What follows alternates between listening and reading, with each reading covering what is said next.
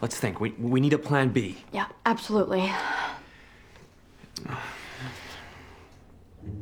I think we need a boost. You know, like a creative boost. Yes. Let's get serious about this. Okay.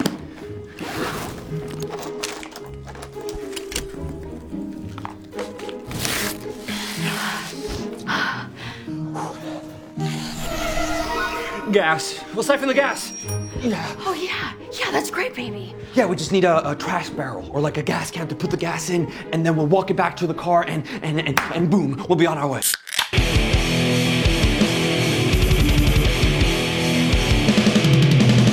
You're listening to the Buzzkill Podcast.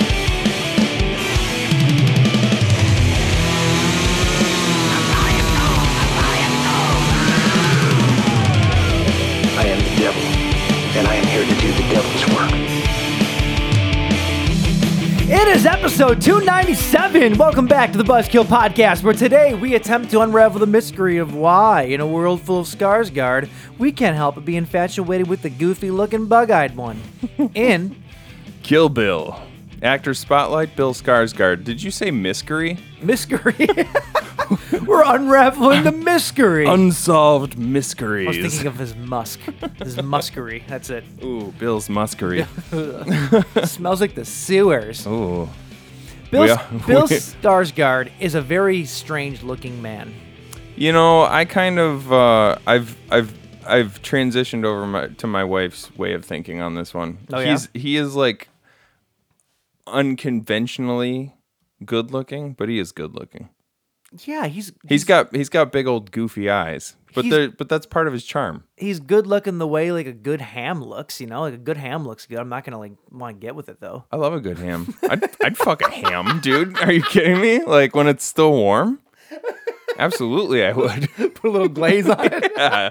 You're crazy, dude. Oh, don't eat the ham at the holiday party. That's why they call it the bone-in ham. Oh. Hey. Anyway, James, it's been 2 weeks. Right on, dude. Yes, it has. That was an unintentional break. Yeah. My bad. Shit. It happens. Well, not your bad, technically. Yeah, well, we, last week, if you listened to last week's episode, which I think only like 30 people did since it got posted, but then I had a hell of a week last week, so it didn't actually get like advertised, so like no one listened to it.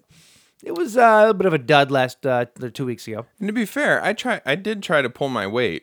I You kept did. telling you, hey, send me the shit and I'll post it, and then you'd be like, yeah, I totally will. And then you just never did. Dude, it was a bad week. Yeah, it's understandable, dude. I won't get too much into it, but on the last episode, I had mentioned that there were some family unexpected medical things going on. I unfortunately had an uncle of mine pass away over the course of the last week, and it was a rough one. It was one of those ones that you just don't expect, you know? Yeah. Like it's just like not in a million years would you expect this particular person to be like in that position. You know what I'm saying? Your dad's brother? My dad's brother. And yeah. how old was he? 65. Oh, jeez. Yeah, dude. super young. It was a weird freak thing, man. I tell you what, he went in for not heart things running on my dad's side, you know, whatever. My uncle went in and had some heart stuff or whatever, ended up having a bypass, and he never woke up from the anesthesia. Yeah. That's Ended up having like a stroke and stuff. It was just one thing after another. It was just the dominoes fell, and it sucked. Yeah, that's awful. Absolutely I'm sorry, dude. sucked. But yeah, really sorry to hear about that. so I was a bit off my game in the last week. So Yeah, that's why things didn't happen. We thought about still doing the show. Mike thought it might be a good distraction, and then we were like, no, let's just. I started watching. We're doing the same movies this week that we were supposed to do last week. Right, yeah. And so it's like I'm starting to watch the movies, and I'm realizing that I'm out of time. Now it feels like an obligation. Right, it feels like right. I'm having to like make time. It just fell And apart. you were probably just like staring at the TV, right? Like Kind of. not really like Yeah. focusing on anything. Yeah, so, yeah, kind of. So. Yeah, we took a little break, and it was good. It was good to take a break, and we're back. What'd you do with your time? What did I do with my time? I don't. You had 2 weeks, James. Come I'm on. starting to wonder. I'm starting to realize I don't do enough with my time. That's probably true. But isn't that all of us?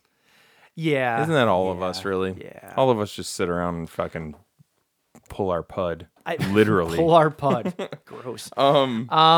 I mean, we've been knee deep in planning our holiday party for next weekend. Oh, Yeah. whoop, whoop. I feel like we've been the I household say of whoop parties. whoop because it's an ICP family party. Yeah, insane clown paswa. What? That's the family That's party. that's the joke you pulled out. Yeah, insane clown paswa. I got nothing. It doesn't I got even nothing. mean anything. I got nothing. Oh wow, that's It's awesome. no, we're having a holiday party, our typical the night of the drinking red holiday party, The night of the drinking red. which is maybe my favorite name for anything I've ever named. I name lots of things. Even the Buzzkill podcast. Better than that. Even the Campy and Champ out. It's better than that. No, it's not. Yeah, it is. It's not. I think it is. It's not.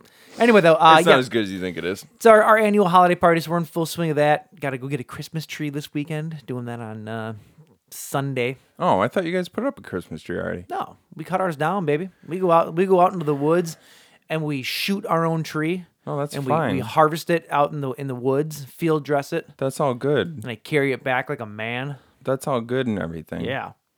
No, if we got it anytime before this weekend, by the time Christmas comes around, it's just gonna be dead. Nah. Yeah. Nah, not with all the hormones they're pumping into the trees these days. Yeah. Well, They're resilient. in fairness, maybe it was because we got a sad tree last year. You did. We did. We got a very sad tree. It was well loved though. It was well loved. Yeah. It was. If you remember anything, I think we talked about this last year. Last year, it was almost a year ago to the weekend, because I think it just heard something on the news about it. There was a school shooting at Oxford High School. Oh yeah. And we ended up going to the Oxford tree farm like 3 days later. We Yeah. realized that all the kids working there were like high school age. And we're like, all these kids probably went to that high school. Yep. And it was a really somber. Yeah, it was like I'm not laughing at the situation. No, but like, yeah, it's but a you nervous realize, laugh like almost. this is not really a joyful place to be right now. But It was what it was, right? Yeah, But I actually forgot that was the story about you Yep, guys getting yep. your tree. Damn. But, And also, why is there a reason that you drove all the way out to Oxford for a tree? there's no tree farms.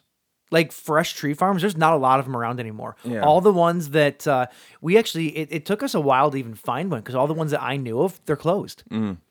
I don't know if it was a pandemic thing or if it was or Because you whatever, guys but- want to cut it down. You don't Oh, want to yeah. actually right on. Yeah, we go cut it down ourselves. Yeah. Kill it. I Fucking- kill what I eat. Fucking hipsters, dude. Who gives a Hipsters, shit? dude. Grew up doing this. Did you guys never grow up doing that? Yeah, we did. Oh, okay. Yeah. But also, we lived 3 miles away from the tree farm, so it was like not that big It's of a called deal. the woods. You can't just go out onto state land and cut down a tree. You Why? get You can go- busted for that. You can go on state land and shoot a deer. Why can't you go? If you have a license, Why can't you go on state land and shoot a tree? I guess if you go get a tree shooting license, it's tree hunting season Pretty much what it is. around these parts. I'm a trophy hunter, You bring it back and you display it in your house.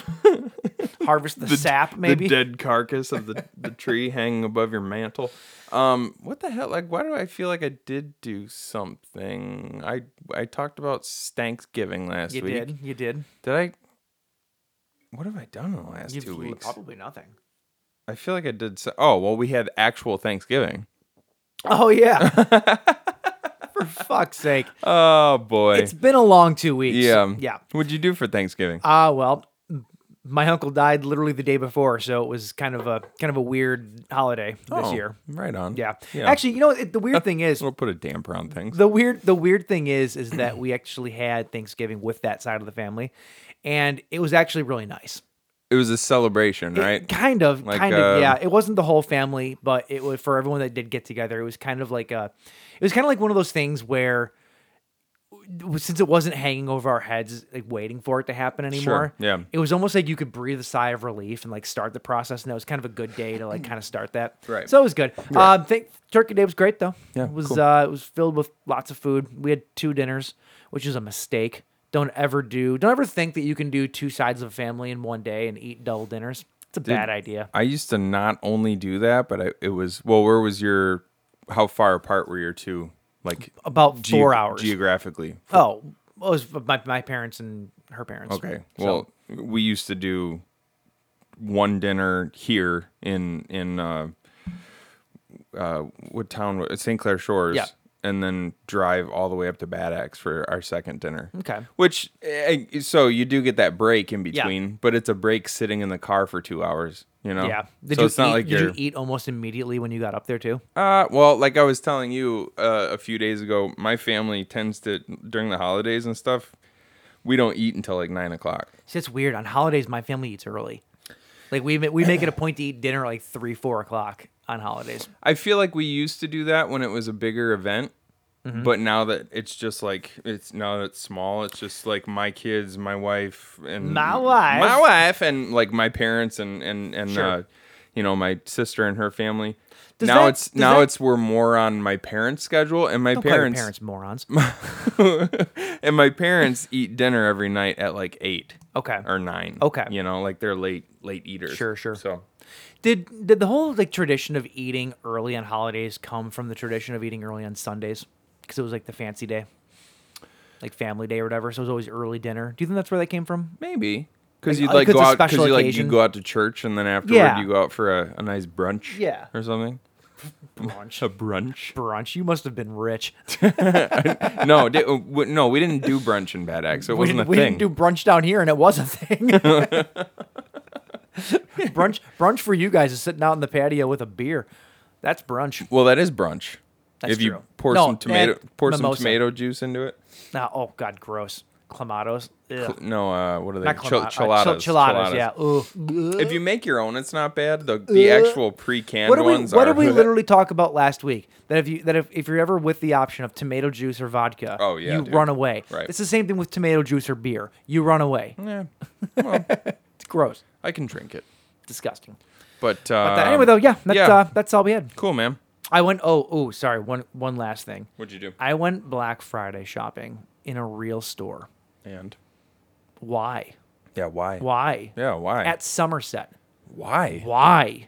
It was good people watching though. All the rich assholes running around the rich part of Somerset. So we have a mall called Somerset that is divided by a skywalk that goes over the main road, and one side is like the rich side, It's and the other literally side is it's the literally regular side. it's literally divided by classes. Yeah. Oh yeah. Oh, it's a segregated mall. There's the rich side on the south side of Big Beaver. Big beef. And then you cross the skywalk to the poor dirt shit people side, which is where we belong. I can call it the shit people side because that's where we belong. Sure. It's funny that when you're walking over to the rich side, it's called Big Beaver. When you're walking back over to the poor side, it's just gigantic pussy. Giant puss road. That's it. Smelly Puss Road. It's a nice mall though, but when I'm walking on the rich side, it just like because we usually park on rich side. Yeah. And then we take the skywalk over to poor side. And that's what I call it. I'm an asshole, I know. But like I said, I belong on poor side, so it's fine. Just walking through rich side, like I see the assholes in there, and like I'm like, you're in Michigan. You're not anybody. You're not a big deal. Yep. You're in Michigan. Like, fuck, get over yourself. You know what I mean?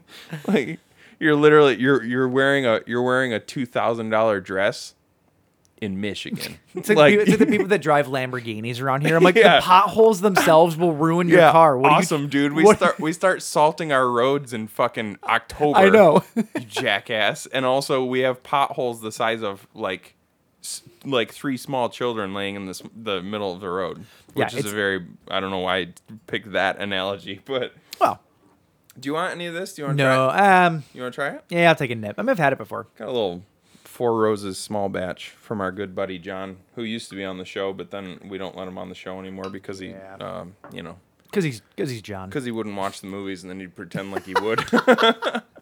Here, you want some of that? Called out. All right, James, why don't you do something? Why don't we get into some corrections from last week? That's the one.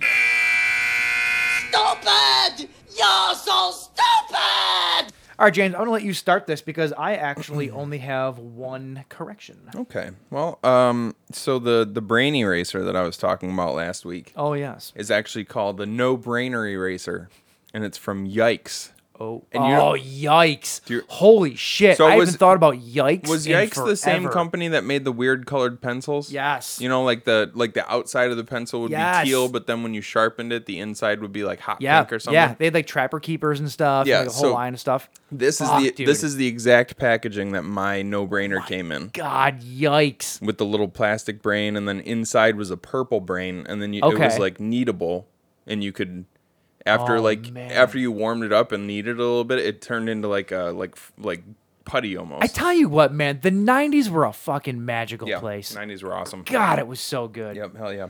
All right. Continue. So the no-brainer. The other thing that I was talking about was this book right here, the book yes. the Book of Nod, and I said I thought that it was a companion piece to a game called The Land of Nod. The Land of Nod is actually Crate and Barrel's, what is it here? Crate and Barrel's like baby clothes section What? called The Land of Nod. This actually goes along with. Let me see if I can find the Book of Nod is not designed to be a definitive book on the nature of vampires and their founder, Cain. So Cain, the founder of vampires. Okay. There are no game mechanics within. The reason behind this is that the Book of Nod is meant to be 100% setting material. Ideally, storytellers will use the Book of Nod as a prop in either their Masquerade Mind's Eye theater game or their Vampire the Masquerade Chronicles. Are you even listening to me? I am. Yeah. They'll use it for their Vampire Masquerade Chronicles. Yeah. And vampires and shit. You piece of shit. All right, what's your correction? My correction is with how many Jones Soda holiday releases there are. I was a little off. Oh, They got a whole lineup. There's a whole fleet Oh, really? of Jones Soda now. All right, let's hear it. You can puck your lips up to Candy Cane. Puck your lips up? Pucker your lips up to Candy Cane Jones Soda. Okay. Cranberry, like I said. Cranberry would be good. Gingerbread. Oh, that would be That'd be good. all right. Sugar plum. Okay. Okay. I'm still on board. Turkey and gravy. I mean, Fruitcake soda. that'd be all right, I guess. Green bean casserole. Hell yeah. Now you're talking. Mashed potato. Yep. And pear tree. Oh, wow. That'd be partridge. good. Like a partridge. And you should have In a pear tree. partridge flavored and pear tree. Ooh. So you could. Very foul. Is there. There's got to be a liquor out there. Oh, dude, this is for next year. There's got to be a liquor out there called Partridge something, right? Yeah. And we could do a shot where you do a bomb, like a Irish car bomb. Yeah. Except for you take a shot of Partridge, whatever the hell. We're gonna find it. We're gonna find a liquor that's called Partridge something, and you drop it into the pear tree soda. And you call it the Partridge in the pear tree. Ooh, okay. I'm gonna write this down because we will forget. What if we just drank the blood of a partridge, and we fermented it so that it gets boozy? But where does the pear tree come in?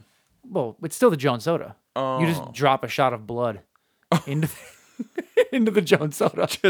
Just simply kill a partridge, Yeah. harvest its blood, Yep. and then drop it into a glass of Jones And soda. you got dinner afterwards. You got partridge dinner. You ever had partridge? Is that something that people eat? I don't know. I know that I've heard of the partridge family. Do you eat them? I mean, you ever seen the mom? Okay. Anyway, James. That's it for corrections. all I So, what are we doing this week, Michael? James. What? You weren't recording? No, I was. Oh, okay. Usually when you say James, that's okay. We got to go back 5 minutes because we weren't recording. So this week we're doing an actor spotlight. Yes. On the Bill Skarsgard. Yes. Pennywise. Yeah, you'd think that if we were doing an actor spotlight on Bill Skarsgard, we would do his biggest movie, It. But we already did It. We did. So we're doing some of the smaller movies. We did it. This is delicious. Yeah, it is really Very good. Yeah. Very good. So one is a horror movie. One is a horror comedy. One is a comedy with some spooky stuff involved. It's very much it's comedy genre. It definitely fits. Genre-y. It fits in our show. Genre-y. Yeah. Yeah, it fits in our show just fine, I'd say, right? Yeah, absolutely. We've watched funny movies before. Yeah, I mean, I'd say it's not as wacky as something like Club Dread, but it's still, No, like, I mean Club Club Dread is Club Dread though Dread's was a slasher. was a straight up slasher just with comedy. Well, shit. No, this is good. I don't know. It's fine. Yeah, it works. Perfectly fine. So anyway, the movie Barbarian, Yes. which just came out in 2022, featuring Bill Skarsgard. the talk of the town. It is the talk of the town, and that's why we did it, because we want to stay on top of things. Yes. And then also Villains from 2019. Yes. So With the beautiful Makia Monroe. Makia? Isn't that how you say it? Makia? I don't think so. I think it's Makia, I think it's something like that. I think it's Maca- it's either Maka or like I always thought it was Makia, well, it's like Ralph Macchio. like macchiato, like a nice caramel macchiato. No, it's spelled Maika. So it's either Maka or Maika. It's not Maika. It's not or Maika. or like Micah. It's not Micah. I've No, heard it's- her name been I said think it's, before. It's I not think that. it's Maka then. Makia Monroe. It's definitely not Makia, I don't know. because that would be We'll- Makia. correction for next week. Yeah, sure. So to go along with that, Michael found us 3 Floyds. This is from 3 Floyds, right? Yes. 3 Floyds. Literally says it in Literally gigantic says letters. it in huge letters. 3 Floyds. One more time. It's a mystery. 3 Floyds Barbarian Haze IPA. I saw this on the shelf and I almost did like a double glance. I'm like, no, What? it's not going to be that easy this What? week. And then I was like, it's that easy this week. It's not normal, it says on the can. And it definitely is not normal. Can you talk for a second? I'm going to see if I can find a little This movie blurb was not about normal. this. Not to get ahead of ourselves. Yeah, but, hell yeah, it wasn't. We got a lot to say about it. Three Floyds. You're right. It's hard to say. 3 Floyds 3 Barbarian Floyds. Haze IPA. The can is green and it looks like it's got like a. I can't tell if it's a man or a monkey. It looks like a monkey, Kind of, right? like a missing link sort of thing. Yeah. And but he's wearing a flight helmet and with goggles. goggles. Looks And pretty then badass. he's looking at another one who looks exactly like him. I don't know. I don't want to sound like a queer or nothing, but this monkey kicks ass. Lights are on, cameras rolling. Lights are on, cameras rolling. Let's fuck. I can- What does he say? Now I can't think of what it is. Lights are on, cameras rolling. Let's fucking party. You saw I don't something like remember. that. I haven't seen Orgasmo in so long. I know, dude. It's Such a good movie. Yeah, it's awesome. Barbarian Haze IPA. At long last, we bring you our take on a hazy IPA. It's no secret that most of our portfolio is hop forward. Hop forward.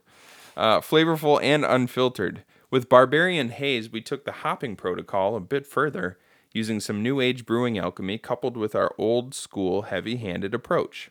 Fans of the style will recognize the complex soft malt character that helps balance the generous hop additions for supreme drinkability. So that's the thing with 3 Floyds is they Ooh, it's hoppy. add more hops. Hops. It's available year round. Words are hard tonight. It's available year round. It's 6.5%er. Oh, I had a 9%er before we did, started, yeah. so maybe that's. Yeah, Mike brought me. What is this? This is. It's a New Belgium. It's the New Belgium. New Belgium special release Oak Spire Bourbon Barrel Ale. 4 Roses. Yeah. So it's aged. I'm In assuming 4 in Roses, 4 barrels. Roses, and then we're also drinking 4 Roses small batch. Well, sipping. Sipping. Having a sip. Yeah, having a little sip so we don't get too crazy. Wouldn't want to get too crazy. Do they say having a nip of something because it's about the same amount that a baby gets out of a nip? No, because that's like Is that what that means? no, because that's like 3 or 4 ounces. Well, not in one gulp though. Yeah, hell yeah. No. Yeah. They're not- Yeah. if they really turn on the vacuum suction, just Jesus.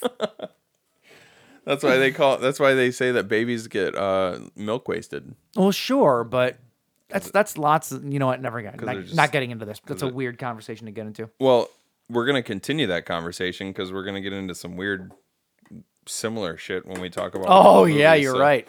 So just a nip. Just the nip. All right, let's give this a try, bud. Cheers, sir. Cheers. All right.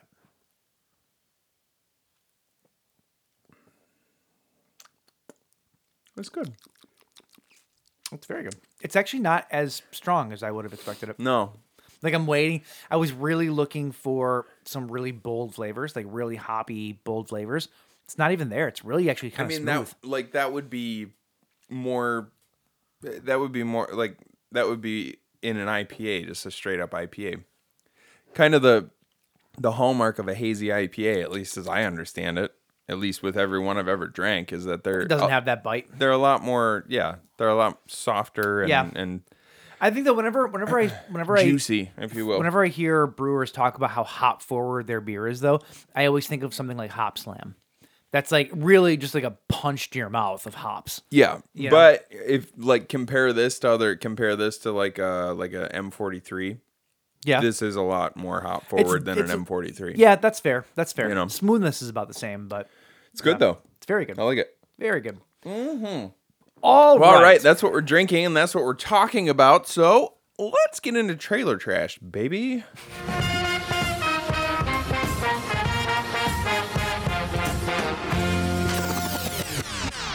All right, James, it's time to bust into the book of sugar. Hell yeah, dude. Yeah.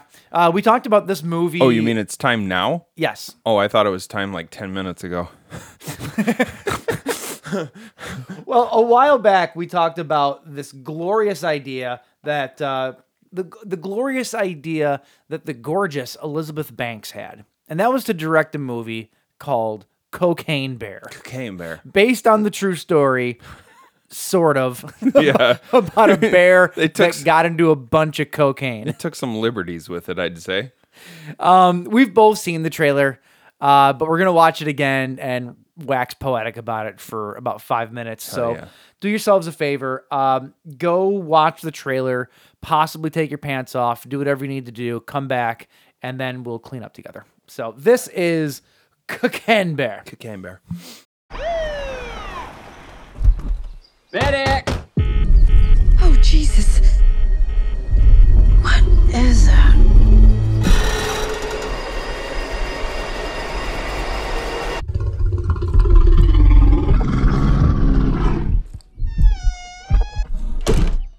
Beth, we should go.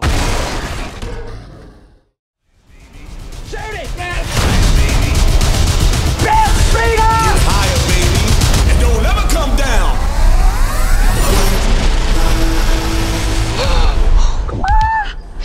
We have such good luck in nature.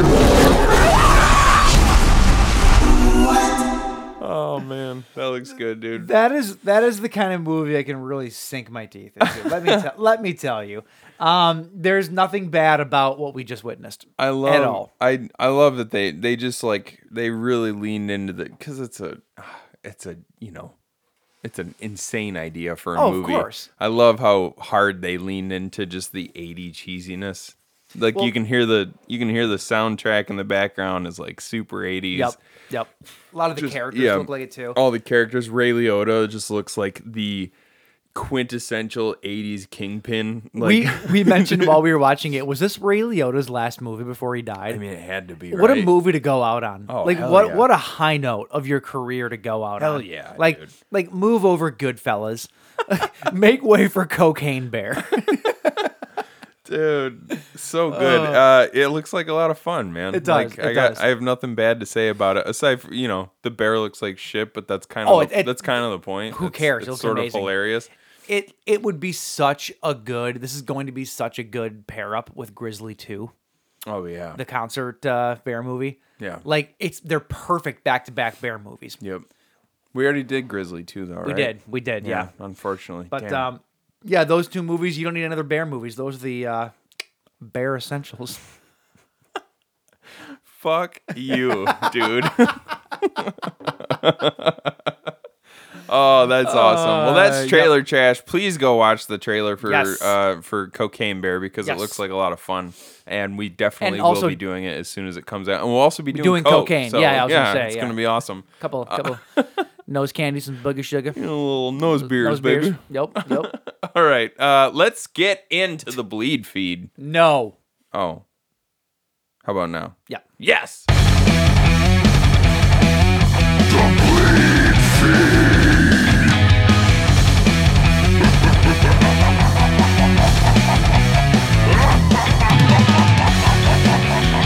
So you would think, James, after 2 weeks off, there would be just an absolute smorgasbord Schmurgisburg. of news.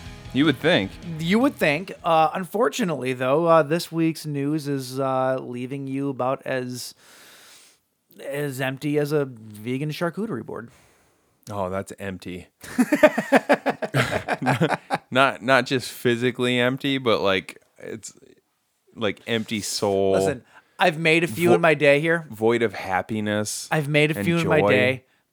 They're better than you think, but there's still something missing about not having some summer snappage But well, on a charcuterie board. You know, like it's not hard to be better than I think, because what I think is it's like eating little pieces of shit. it's right? It's not. So I can promise you that. So it's better than that, right?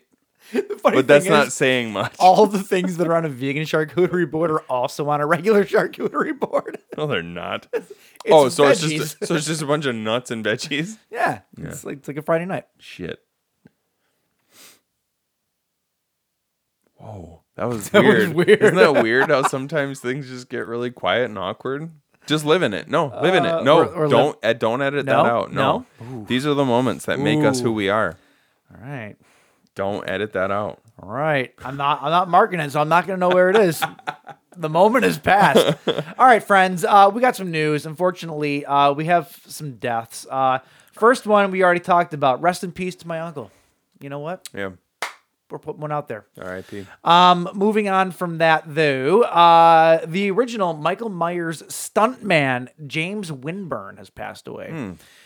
He actually flew out of the second-story window when she shot him at the end of it. Oh, that was him? Right to the ground. Wow. No, I don't know. I'm assuming he did.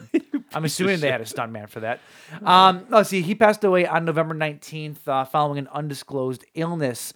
Entertainment Weekly is reporting he was 85 years old.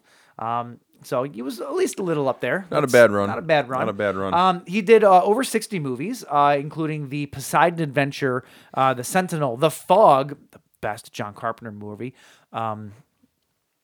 Not going to get into it. Escape from New York, the best escape movie. Not going to get into it. Graduation Day, Tron, Mortuary, The Big Chill, Once Bitten, Popcorn, tons of stuff.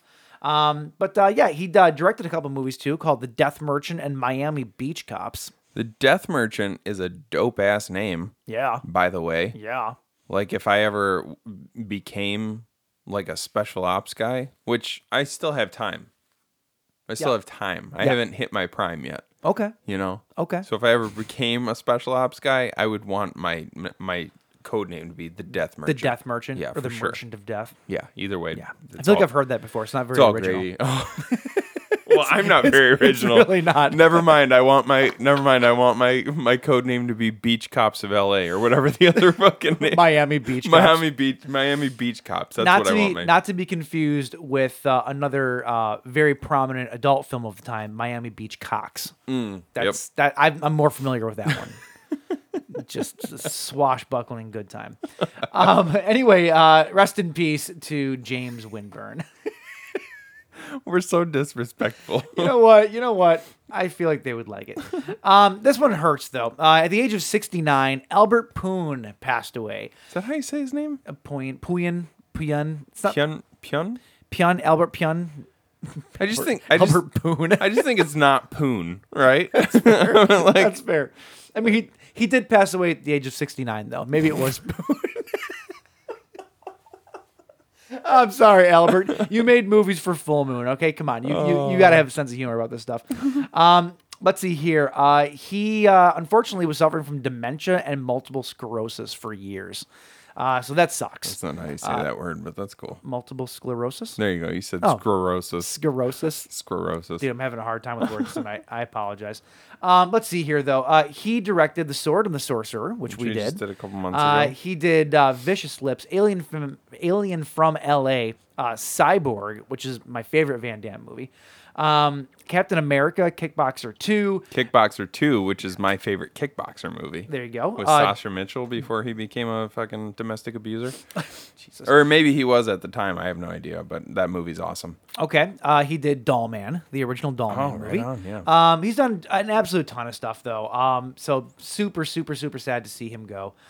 Rest in peace, Albert Puyen. How do you say his name? Pyun? Pyun. Pyun.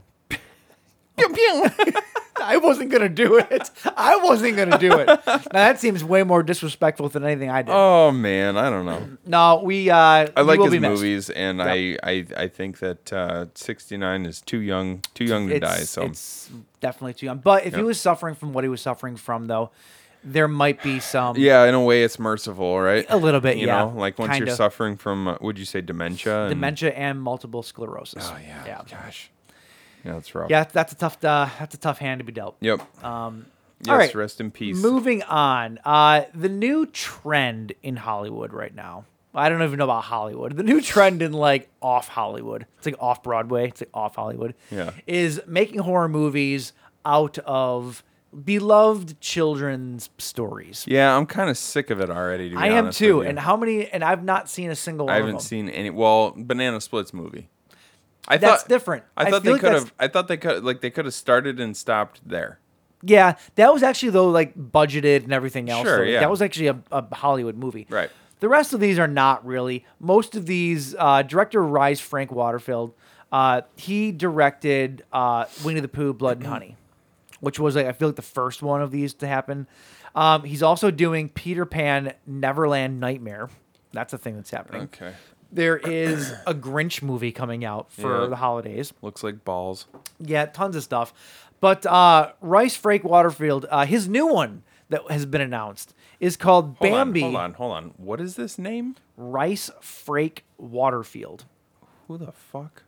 Rice? Like RICE? RHYS. Oh, Rice. Reese. Oh, is it Reese? Yeah. Okay. Sorry, Reese. Reese, whatever. He's making Bambi The Reckoning, which is an adult take on the classic child's movie Bambi. Book, technically, I think first, but even still. Bambi becomes a vicious killing machine in this movie. Okay. That's a thing. This is the part that makes me a little bit interested, though. Finding inspiration from the design used in Netflix's The Ritual, Bambi will be a vicious killing machine that lurks in the wilderness. But they already did that In with The the Ritual. ritual. You know. So do we need another one? But I'm kind of interested. I'm not gonna lie. So I'm looking at this guy's IMDb, right? And every single credit to his name. This can't possibly be right. Every single credit to his name. He's got 21 credits to his name, and 19 of them are from 2021 to 2022. Guy's been busy. This guy's been, whether he's been producing or executive producing or directing or It's whatever. really the fuck. easy to put out a gigantic, like plethora charcuterie board of work, if you will. A vegan charcuterie board. If it's all shit. Yeah. It's really easy to do. Summoning Bloody Mary 2, Return of Krampus, Demonic Christmas Tree. Well, that sounds dope. Area 51 Incident, Curse of Jack Frost, Pterodactyl, Kingdom of... This guy is the fucking... What's his name? The dinosaur porn guy? Yeah. You thought of it because of pterodactyl, didn't you? I was going to say, that's absolutely what made me think of it. But, shit, what's his name? Tingle. Something Tingle. Chuck Tingle. This guy's the Chuck Tingle of horror movies. And in that way, I respect the game. I respect the game. You know? Sure. You know what? I'm These actually movies- hold on. I'm flipping. I respect this guy. You know what? We should do these. We should do these movies. I know the Bloody Good Film Podcast has done a couple of them. We should do a couple of them though ourselves and see what we actually think. I fucking bet they have. They would, dude. I don't know what that means. I'm going to take that as they're willing to go places we are not. No, I'm just saying they're cool. They're super cool guys. Oh, yeah. And, you know. I mean, they are super cool guys. Yeah, I guess. Yeah. Jesus. I'm trying, guys. I really am. Anyway, though, if you're interested in Bambi: The Reckoning, that's coming out soon. And if you are, Yeah, fuck it, dude. go fuck I'll yourself. I don't watch know. it. I don't give a shit anymore. Here's something we're into, James. Yeah. Board games. Even though it's been a while since we've gotten together and played a board game. Oh, you think? Wow. I've got 3 new games that we haven't touched. You've never called me to come over and play a board game in the last 2 years. Okay. I'm just saying, you haven't. You and I are gonna have a weekly board game night then. Done. Weekly. Weekly. Okay. Can you do it? Sure. All right. Done. What night works for you? All of them. So weekly as in every night of the week. Yeah, that's what weekly means. The Texas Chainsaw Massacre, the game, is now available for pre-order from Trick or Treat Studios if you're into that kind of thing. It looks fucking dope, dude. Trick or Treat. So are they? That's the game maker. Like, Trick or Treat Studio They do toys. They do like Halloween masks. They do a ton of stuff. So are they doing it in conjunction with like another company, perhaps Ravenburger? No, it's just Trick or Treat. Okay. But no, it looks fucking dope though. You get like a human skin bag to hold all your dice and stuff in, which is pretty dope. That's so cool. It is very much though. Look up a picture of this because it looks very much like a Ravensburger game where it's like you have your character cards and then all of the different tokens fit on the cards and all that. I mean, like that's the format these days. That's the format that a lot of game makers are following. And it probably works, though. It's a cool format as long as it differs a little bit between. That was going to be my question. I wonder how much these games do differ. You know, I'm sure there's some things that are different, but the game looks really I mean, fun, like though. think of it as like so Jaws, right? Is very different from Horrified. That's true. Which is very different from what's the other one that we played? I now own the Jurassic Park game. I've heard it's not very good, but I own it. It was $5 at a garage sale. Oh well, there you go. Right. What was the other one that we used to play though? Well, we used to play the Gem game a lot. Oh God, I love that so game, good, dude. So good. I got Kristen into that too. Hell yeah, I love that game. We played it once. Oh, she liked it though. What the fuck was that game called? Troll Quest? No. No shit. Something. Yeah, Whatever. It doesn't matter. It was an awesome game. Yeah. Correction for next week. But yeah, anyway, if you're into board games though, and you're also into Texas Chainsaw Massacre, this is something that will probably appeal to you. You can get it now for $60. Oh, I'm looking at it. Yeah. Yeah, it's very similar to like Horrified though. Yeah. Very similar. Yep. Okay. All right. So we just watched before the break here. We watched the new Metallica video and listened to their new song "Lux Eterna." The only reason that I bring that up is because am I the only one that seems to think that Metallica got a boost of younger people liking their older '80s stuff from Stranger Things? Yeah. So now they went back and now they're making better music. Yeah, which is awesome, dude. Like if that's what it took for you guys to, Yeah. dig back into your roots and make us, because that song was awesome. Dude, it was the first time I heard it. Yeah. I meant to listen to it yesterday and I got distracted by something else and never listened to it, but it's really, really good. The new Never Shout Never song. The new what? What is that? This really bad emo kid from back in the day. Never Shout. I remember the name. Yeah, he was terrible. Oh. He did that cover of Bohemian Rhapsody on the Punk Goes 80s record, which is like the worst fucking thing in the world. Yikes. Yeah, it's terrible. What, it's one dude? Yeah. Well, it's a band. It's a band. Okay. But he was one of those guys where the rest of the band didn't matter. It was all about him. One of those kind of things. Yeah. I was talking to the Search guys last night about bands like that. Like fuck Josh. Wait, what? No, like Shai Hulud, like how Matt Fox is just like a dictator. Like he runs the band like a. I don't even know who that is. Matt Fox from Shai Hulud. What does he play? Huh? What does he play? What does he play? Yeah. He's a guitar player, I think. Okay. We're talking about vocalists, though. He's the only original member of Shai Hulud. Okay. As far as I know. And like our buddy Steve went and tried out to be vocalist, right? Mm-hmm. And then he was brought in as vocalist for one show. And then after that show, they relegate him to like guitar or something. Matt Fox tells him, "Okay, so you're not going to be the vocalist anymore. You're going to play bass." And Steve's like, "I'm not a bass player." And Matt Fox is like, "You'll figure it out." Like, did he ever play bass in his life? Oh yeah. Steve. I mean, he played guitar. He kind of. Okay. Not a lot though. Like he had to just kind of figure it out on the fly, and then he ended up doing like 2 or 3 tours playing bass. That's so weird. It's just that's so bizarre. Yeah. So we were talking about bands like that. Like it's really weird when you have a band that's just you have like one person who's the dictator of the band, Yeah. and they control everything that happens. Yeah. Anyway, go ahead. Kind of like all of our bands where I got kicked out of them all. Yorkie-thon 7 is coming. Yorkie-thon 7 is coming. Adam Green and Joe Lynch's yearly Save the Yorkies weekend extravaganza looks a little bit different this year. The reason being, last year, Joe Lynch went to the hospital afterwards. Why? From exhaustion. Like he literally medically went to the hospital and was not good for a while.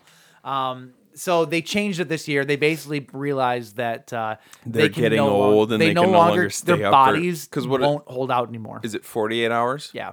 No, it's longer than that. It's from Friday. It's like Friday at 4 to Sunday at 4. So yeah, 48 hours. Yeah. Yeah. But they legitimately couldn't do it. Like I said, Joe Lynch actually went to the hospital last year. I forget like the exact reason, but they were talking about it a while back. Anyway, though, if you're interested in supporting them, though, we're listening to it. It's going to be a week long this year. Really? But it's going to be just like a few hours a day or something? Yeah. The way that it runs is that Sunday, December 4th, it goes from 10 a.m. to 6 p.m. Monday through Friday, it goes from 5 p.m. to 11 p.m. And then Saturday, 12/10, it goes from 10 a.m. to 8 p.m. Right on. So, I don't know. I feel like they should have done it in like 2 24-hour things. Like that's easy to do. Right. Like the whole point of it was to stay up all night, and things happen overnight when like people most people are sleeping. So if you actually stay up to listen to it, you get to hear the good stuff. Like that was kind of the charm of it. And I understand them wanting to change the format of it. Yeah, but how much did you like? Oh, I did it. You you would record it because you're a piece of shit. Yeah, no. Shut up. I'm just better than everybody else. I supported though. Yeah. I supported. I bought stuff from their auction. I donated. I've done it. So I'm good. Yeah, no, that's cool. That's cool. But like dudes are getting older. I think it's fine. In fairness though, Change doing shit two up. 24-hour things though would be way easier because it's only two 24-hour periods of commitment rather than an entire week. Right. I just feel that'd be easier. Or even 4 12s, you know. It's like a whole week seems like a lot. Yeah, I don't know, whatever. It's just in the evenings. Yeah. During the week, so. Right. I don't know. We'll see. Yeah. Whatever. Yeah. Support it though. Right Yorkie-thon. It's a fun time. I guess maybe I should now because I have half Yorkies. You do have I do. I have half. Smash I'll smash them together. You get one. I get one full Yorkie and one full poodle. So if they have a poodle-a-thon too. Poodle-a-thon. Sounds like a Weird Al thing. Oh, speaking of which, we need to watch that Weird Al movie. Oh yeah. I don't know if we're gonna do it. I'm not gonna do it for the show. That's horrifying.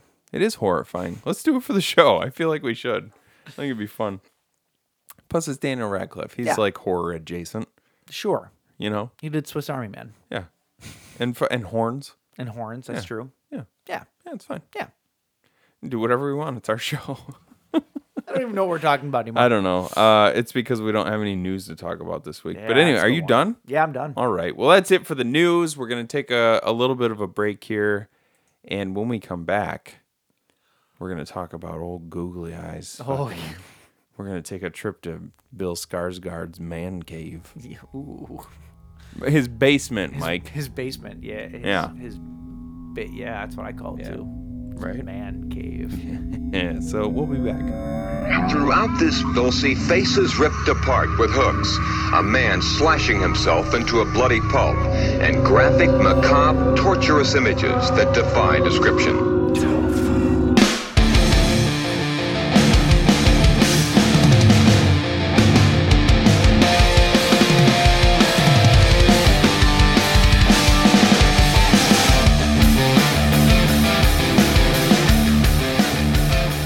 So the title of this episode is Kill Bill. Yeah. There's a reason for that. Yeah.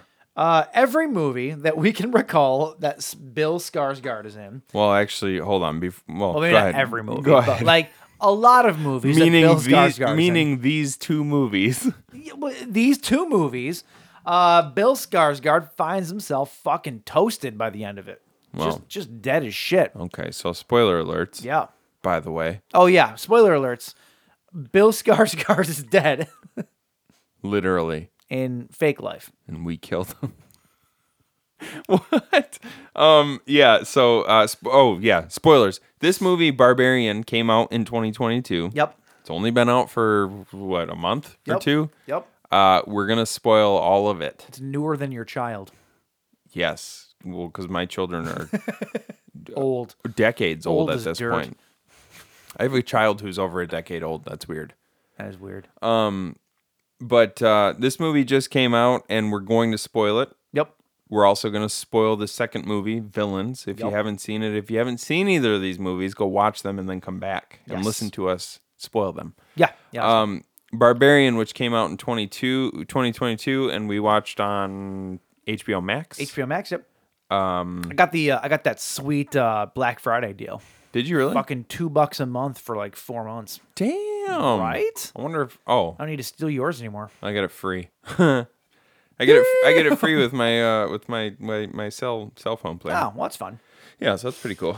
Directed by Zach Kreger, who was I believe a cast member and a director of a lot of episodes of The Whitest Kids You Know. Yeah. Which I was very kind of floored to find out. Like sketch comedy guy. Dude, Barbarian. I used to love The Whitest Kids You Know. He was he was the most prominent sketch that I can remember with him as like the lead character. I mean, he was one of the leads in all of them, but it was the one when he played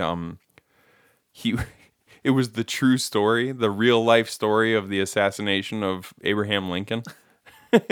he's playing Lincoln, and he's like sitting up in the balcony, and he's just being an obnoxious asshole, like talking through the performance and stuff. And John Wilkes Booth is down Shut the fuck up. Just like Mr. President, please stop talking. Oh, now you fucked up. Now you fucked up. Now you have fucked up. And then he goes up and punches him in the asshole until he dies. And the guys who are on stage and they say, and this is the true life story of how Abraham Lincoln was punched in the butt to death. Oh my God, amazing! I've seen that butt blood in real life. True story. True story. At the Henry, right? At the Henry. Yep. So yeah, to think that that guy went on, and this was his first. Yeah, this is his first directorial. movie. Yeah. Fucking bravo, dude. He had a hand in writing this movie by a one Jordan Peele. Apparently, he's good friends with Jordan Peele, and he talked to him a lot throughout writing this. And Jordan Peele gave him notes, which shows. So really does. Not really a writing credit. No, it's not a writing credit. Just like he bounced ideas off him. Yeah, which a lot of people do. Sure, yeah. Yeah. When you have a muse like Jordan Peele, why wouldn't you use him? You know. Right. I don't know if he'd be the muse, but the Jordan Peele is He's the guy. Yeah. Anyway, though, a woman staying in an Airbnb discovers that the house she has rented is not what it seems. Ooh. That is not the only part of this movie. That is not what it seems. Yeah. We said we were going to spoil it, so hey, get out of here if you don't want to know it. Get out of here. We all know that Bill Skarsgård is in this movie. Yeah. From the trailer. We all know that Georgina Campbell plays Tess, who is the main girl of the story. Who also happens to be fine. Oh, super fine. Super fine. But like those are the only two characters outside of a little wink and nod to Justin Long in the trailer. Those are the only characters we really knew. Yeah. Right? Yeah. They completely fucking psycho this movie by killing off Bill Skarsgård in the first half hour of the movie. Totally unexpected. Well, yeah, I mean, I didn't really think of Bill Skarsgård as the lead. Why wouldn't you? Because every single trailer, it's starring Bill Skarsgård. It's him and her. Well, she was pretty obviously the lead, though. In the movie, yeah, but even in the trailers. Like he was the weirdo in the trailers. He was the name, though. He was the name actor. Yeah, I guess. I don't know. What do you mean you guess? I mean, I guess. She wasn't. Yes, she was. Georgina Campbell, no one knows who she is. Well, that's rude. I mean, they do now. Just because I didn't, and just because you didn't, just because everybody else didn't, doesn't mean that nobody knew who she was. Fair. Anyway, though, so the movie starts with her showing up to this house in the middle of the night. She's got an Airbnb. At first, I'm like, is she in Detroit? Because like her GPS was telling her to go to like Greektown and a bunch of other places, and I was like, oh shit, this might take place in Detroit. And then they make it very obvious that it is. But she shows up to this Airbnb. And there's somebody else already staying there, which is Bill Skarsgård. He played this role brilliantly because I could not figure out if he was just an awkward dude that was now staying with this beautiful woman and he didn't know how to act, or if he was this dude suckering her into his house of horrors. Okay. Like he told the line super, super well. Yeah. It's interesting because,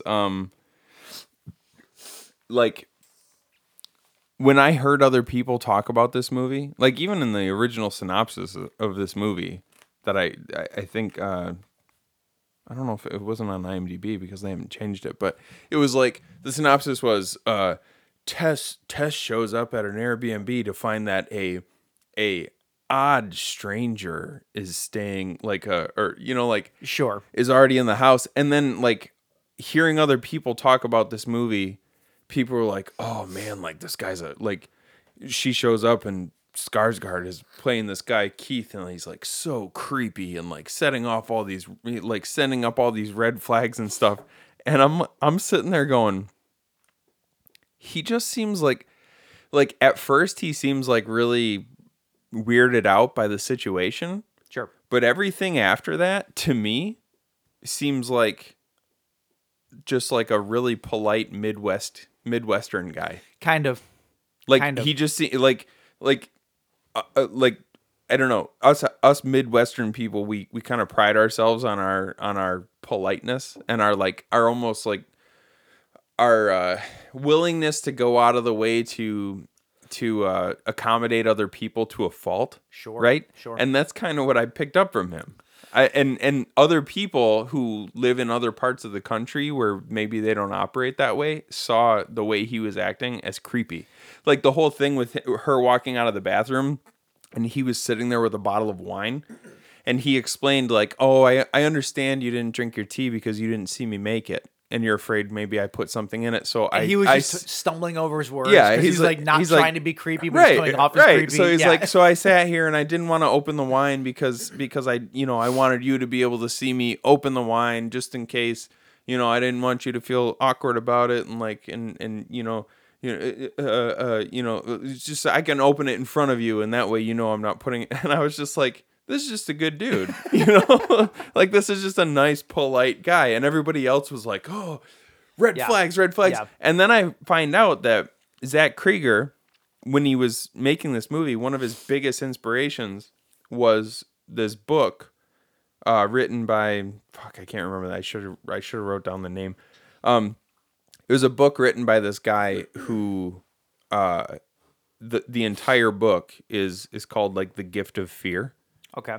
And it's Gavin de Becker is the author of this book, The Gift of Fear, and it encourages women to listen to their intuition when dealing with men. Yeah. Because if men are sending up certain red flags, you should pay attention to those, which is good. Like I agree, right? Yeah. But to me, when I'm watching this movie and other people are saying, oh, look at the way he's acting, red flags, I'm like, he just seems like a really polite Midwestern guy. I had another thought. So is the way we act as Midwesterners, does that look like red flags to other people? I had another thought. Okay. Tell me what it is. Is it possible by any way, shape, and form? Because here's the thing. Richard Brake, you come to find out, plays a character in this movie who is the father of... This is going to give all the spoilers, but like the father of the creepy woman who lives in the tunnels underneath the house. Yeah. So he lived in the house too, but he now lives underground. Yeah. Not in the actual house. Right. Why? Who knows? He left. Here's my question. Is it possible? Because they talk about how this cycle continued for a long time, about how he would steal the babies and then he would make babies with the babies and then he'd make babies with the babies' babies. And like, there's this whole line of weird ancestral kidnapping and like all this weird copies shit. Of copies. Yeah, right. Is it possible that Bill Skarsgård was one of those copies?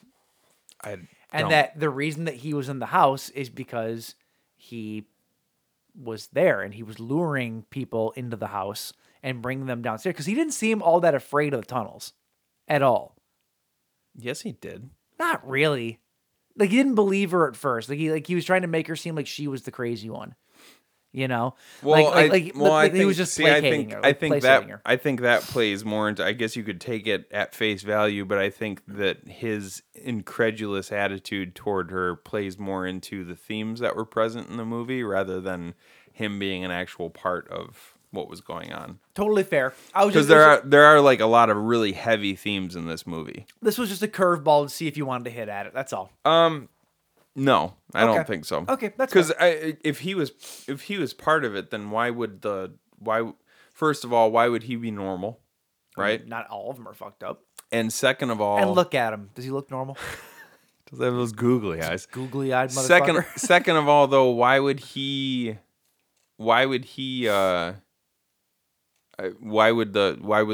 woman murder him? I don't know, because she's crazy. I mean, but they would have been raised together. Would they have? I don't. It looks like he was maybe raised in a cage, down in the tunnels. Like he was or she was. I'm just saying, it looks like people in general were kept in cages down there. Yeah, I don't know. No, I don't know. Like I said, it was a curveball just to see if you'd bite at it, but whatever. No, I think the fact that I don't know, the fact that I'm not saying that I believe it. It's just a thought that popped into my head. That's all. No, I'm gonna say no. Fair. That I don't buy into that. Completely fair. But he does get his shit killed though. Okay. Yeah. So this movie, like Mike said, it takes a crazy turn. You get about 35 minutes into the movie. Yeah. And you think like, okay, we got Tess, we got Keith, like these are our big players. We knew Justin Long was going to show up at some point in time, but we didn't know where or when or why.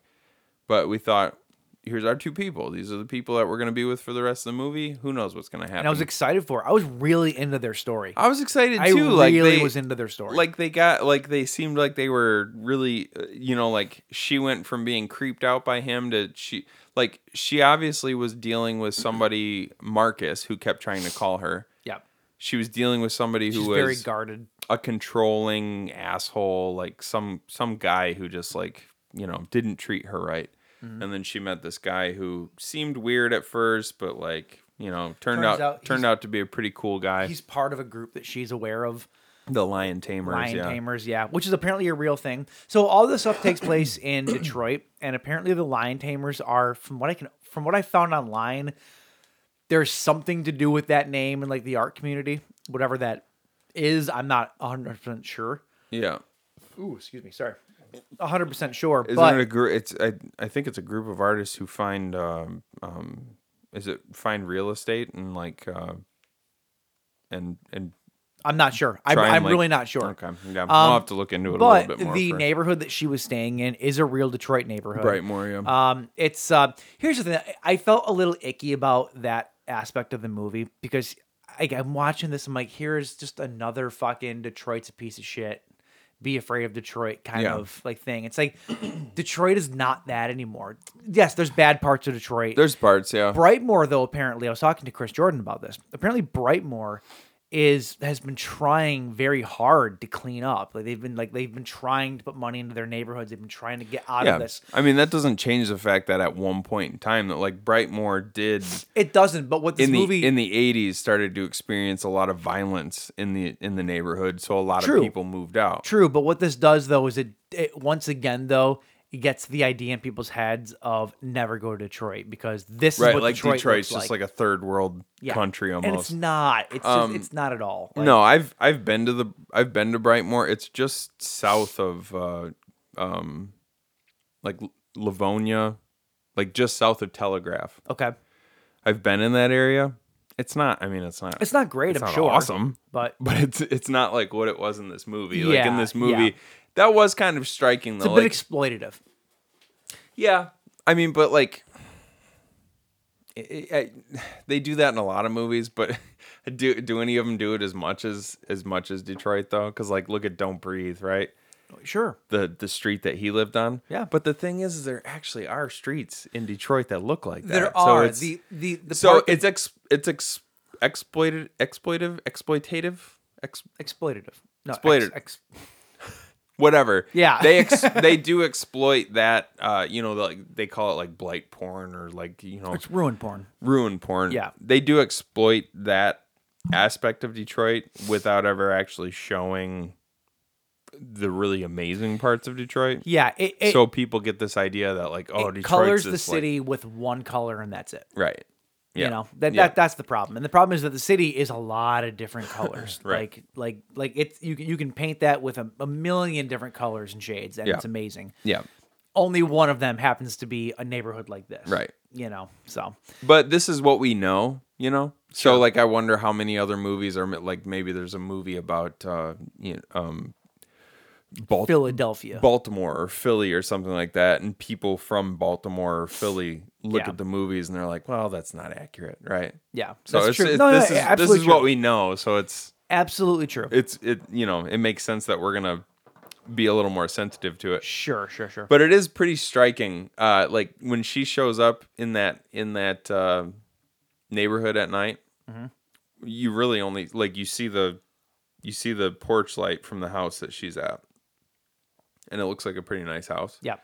She walks up, everything's fine. She turns around after she can't get into the house, and she looks and she realizes that the entire neighborhood is pitch black except for the one. You can't really make out what the Yeah, street you can't looks make like. out anything else on the street except for the fact that it's just very dark everywhere else. And then the next morning when she walks out to go to her her car. to go to her car and she looks around, it's gonna like, bomb holy one off, shit. yeah. Like every single house is boarded up, like some of them are half burnt down. Yeah. And then you got this like pristine little. Have you ever booked an Airbnb and not gone to look up the address to see what's around it? Oh no, I always do the street view. Who books that place? right. Who fucking books that place? Yeah. Come on. Absolutely. Even she was there for a business interview, and even the person that she was like trying to get hired by was like, "You're staying there?" Well, and also there's so many hotels in Detroit. Awesome hotels. Well, too. and they say I like, Keith says he's like, oh, there's a medical conference downtown. Yeah. Which is a thing. They actually do have sure. They have a yearly there's one point in the year in Detroit where there's a medical conference, a tattoo This is every year. expo, and a Comic-Con, all that fall within like the same 3 days. Okay. Or something like that. And that's every year? My parents have been down there for it before, and they say it's just insane. They should just mix them all together. Well, they said that there will be like You because can get your anime, you can get your breast implants and your what's the third one? it was Comic-Con medical and Comic-Con Medical and Tattoo Expo. Oh, okay. So you can get your anime-sized breast implants with tattooed nipples all in the same place. Well, my parents said Perfect. like, what's the? They were staying at the Rensen and the Volt Bar, the one on like the 7th floor. They said my parents said they were sitting in there one time and they're like, what the hell's going on? Because there's like all these tattooed freaks standing off to one side and then a bunch of dudes in suits. And then at some point, everybody just started mingling together. You know, it's like, what is this? What's going on? Who'd your parents go home with? Huh? The tattooed freaks or the anime kids? A little bit from column A, a little bit from column B. But yeah. So anyway, getting back to the story here. Yeah. So it seems weird at first. She shows up. The place is double booked. You know what? I don't know. Like to go back to your theory. It is weird that that a place would be double booked. But the fact that it's on both HomeAway and Airbnb, I guess it's possible that it would be double booked. I mean, it'd be very easy for him to just book that place though on another thing, and that like there's a lot of coincidences. Like there's a part. Oh, fuck, was it? There's a part where he talks to her about something, and did I have it in my notes? I don't know. I just felt like he was acting weird, but like not just like awkward, shy weird. Like there was weirdness going on with him. Secretive in a way. Sort of. Oh yeah, that's what it was. He says that he's a part of the Lion Tamers that she's heard of. But then he quickly goes, well, I'm not the guy. I'm just one of the guys. Well, he says he's one of the founding members. Almost as if though to be like, you might not have heard of me. Oh, because I'm not in the public eye. Like don't you know what I'm saying? like oh, if you look up the Lion Tamers, you might not see my name. Exactly. Like it's almost like he comes off as a person that she might not recognize. Sure. I don't know. It's something about the way that he said that seemed weird. Like he was posing as somebody else. Still, no, though. I just don't. I don't. No, I don't- agree yeah. with you. I actually completely agree with you now. Just when I was watching it though, I think because I was expecting there to be more layers to this, I didn't also expect him to get psychoed off either. So, which brings us getting to that. So she wakes up in the middle of the night. Like he offers to stay on the couch. She goes into the bedroom, and she wakes up at one point in time and she hears like some weird voice. Right? Yeah, it's pretty spooky. What? Did she in the movie ever take a picture of his license? Yes. Because that was in the trailer. Yes, she did. I don't remember it in the movie. Yeah, she found his wallet on the dresser, and she took a quick picture of his license, and then she walked out, and she said, "Oh, you forgot this." And I was wondering if that was like maybe a scene that was in the trailer they took out of the movie, because I must have just looked away or something. No, like yeah, that. she did it. Gotcha. And I would have to imagine another reason that I don't necessarily think that like he was not who he said he was is because any normal person these days, if you took a picture of somebody's license, the first thing that you did when you shut the door at night and you got into bed, you'd look them up on social media. Sure. Right? Sure. I have to imagine she would have done that. So I don't know. Yeah, there's a lot of things in this movie that were a bit out of the. I don't know. Then again, though, she's in a weird situation. Maybe she wasn't thinking of it, Maybe she's just thinking, I want to know who this guy is in case something happens. Right. But her mind is going a million miles a minute, so she's not thinking of anything else. That's possible, too. I thought this movie played out weird. So I like this movie, right? I do. I understand that the pacing of the movie was intentionally set up the way that it is. I don't know that I was the biggest fan of it, though. Okay. I felt like this, and I know I say this a lot, and I'm not saying that this should have been it, but this movie felt like somebody who took like a I don't know 5 or 6 episode series. Oh, and God, you no, love your episodics. I don't though. It felt like somebody took like a 5 or 6 episode series and then tried to edit it together as a movie. That's what this felt like. Because there's at least 3 or 4 very distinct chapters. You have the Skarsgard chapter, right? Mm-hmm. You have the Justin Long chapter. Mm-hmm. You have the break chapter. Mm-hmm. And then you have the chapter where everything kind of comes together. Right. You can break this movie up into 4 very, very distinct parts. Yeah. And it just felt like, I know that it was intentional the way that it was written, but it almost feels a bit not disjointed, but like I didn't actually get until after I watched the movie that the Richard Brake stuff was a flashback. How could you not? I don't know. I realize now how obvious it is, but when I was watching it, it just like didn't even hit me. Everything about it was.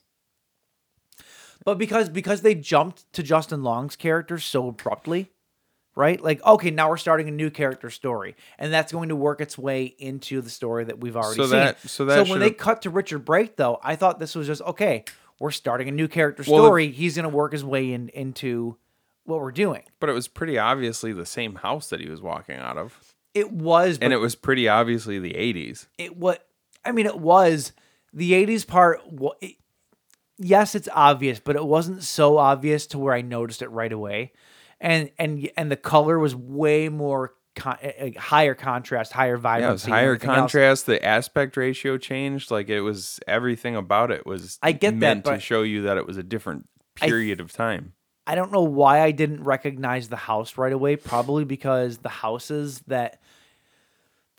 next to the main house in the 80s flashback seem further away than the houses do in the modern day version. They seem a lot closer, which led me to think that it was a different place. Like I understand how obvious it is now. I just didn't pick up on it at first. So I thought this was like a whole, like another separate story. Oh, okay. So who does Richard Brake play? Like what does he add to the story? Not realizing that he was the father until after I watched the movie. Really? Yeah. Wow. Yeah. I got it. I got it in time, like in real time. I understood what was going on. Sure. Because there was, which was the goal, I'm sure. I just didn't pick up on it. So in that, so that ruined the pacing then for you, or? No. I'm not saying that the pacing was ruined. I just think the pacing was weird. That's all. It's like start and then you get to a climax and then you start over and then you get to a climax and then you start over and then you get to a climax and you start over until finally at the end everything comes together. You know. I think it probably for one it speaks to Zach Krieger as a first time filmmaker. Yeah. But also, he said that his writing process, like he really didn't have it all planned out. Like he was just kind of like, not writing as he went, but like he wrote in a way where he wrote exactly what he wanted to see next on screen. Sure. So it made those like weird, like harsh jumps, which I actually thought was to the benefit of the movie. Because you had these weird this crazy juxtaposition of the first act where Keith and Tess end up down in the catacombs, right? Right. And you suddenly have Keith getting his head smashed into the wall and turned into hamburger, and seeing Tess scream at this monster down in these catacombs, and it very abruptly jumps from her screaming to this beautiful drive through the hills of California, or on the coast of California, with Justin Long singing Ricky Tikki Tavi. Like this scene pissed me off so much. Why? It was one of the most unbelievable things I've seen in a movie in a long time. Why? You cannot talk on speakerphone while driving down the highway in a convertible. Yeah, you can. No, you can't. Yes, you can. No, you cannot. Yes, you can. The sound of a car driving at that speed with the top down on a convertible, you cannot talk on a speakerphone. This is nitpicky. It's very nitpicky. But anyway, so you cut to Justin Long, who turns out like he's having this great time driving down the coast, and he gets this call that he's essentially being Me Too'd, right? Yeah. Like he's getting he's getting a call from his agent and from his lawyer saying this girl on this TV show that he's supposed to be a part of is accusing him of sexual assault. Sure. And he basically tailspins, like realizes that his life is going to get pretty fucky. And so he's like, he gets ditched from the pilot for the TV show that he was supposed to be in. So he's like, I need cash, because all these lawyer fees and everything are gonna rack up. So he goes, he ends up having to go to Detroit to sell off some properties that he owns. One of those properties is the aforementioned house from the Skarsgard part. Right. Yes. Which we should note is on Barbary Street. Barbary. Right. Does I've always I wondered for a while, like, why does what does the title of this movie say, right? It's Barbarian. Yeah. And then it actually works in several different ways as you get into the movie.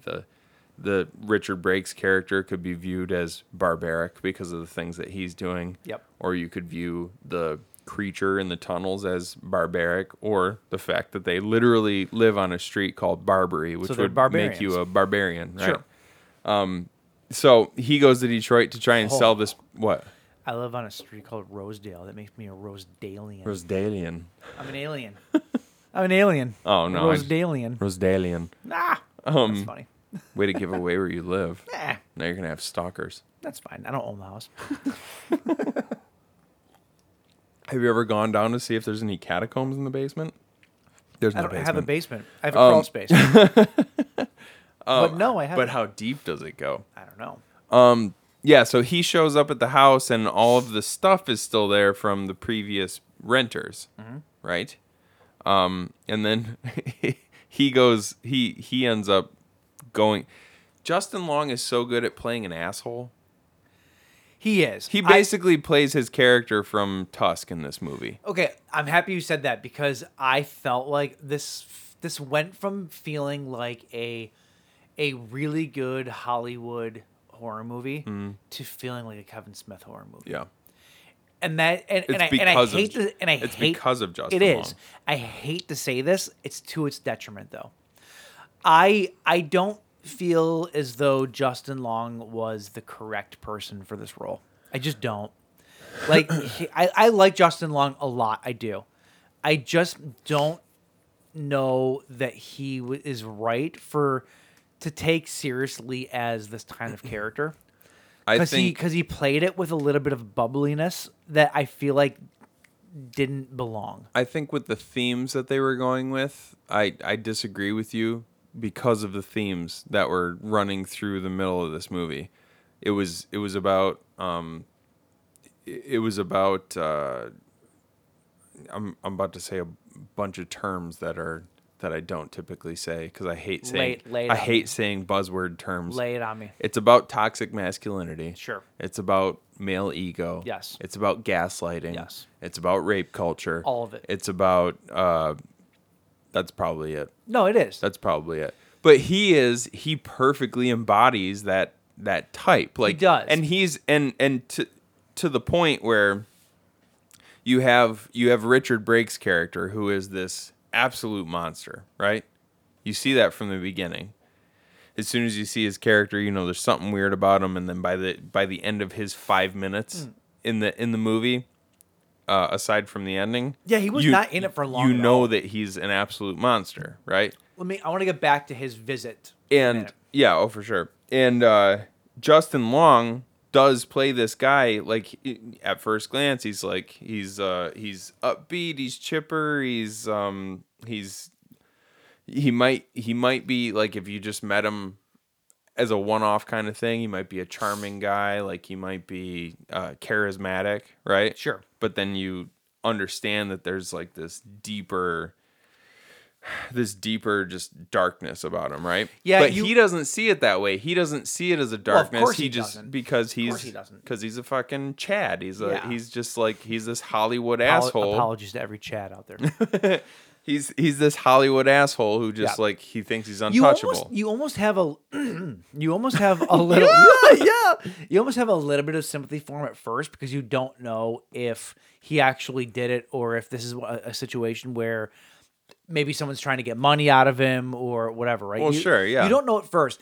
By the end of the movie, though, my very last note of the movie is, yep, he's a bad guy.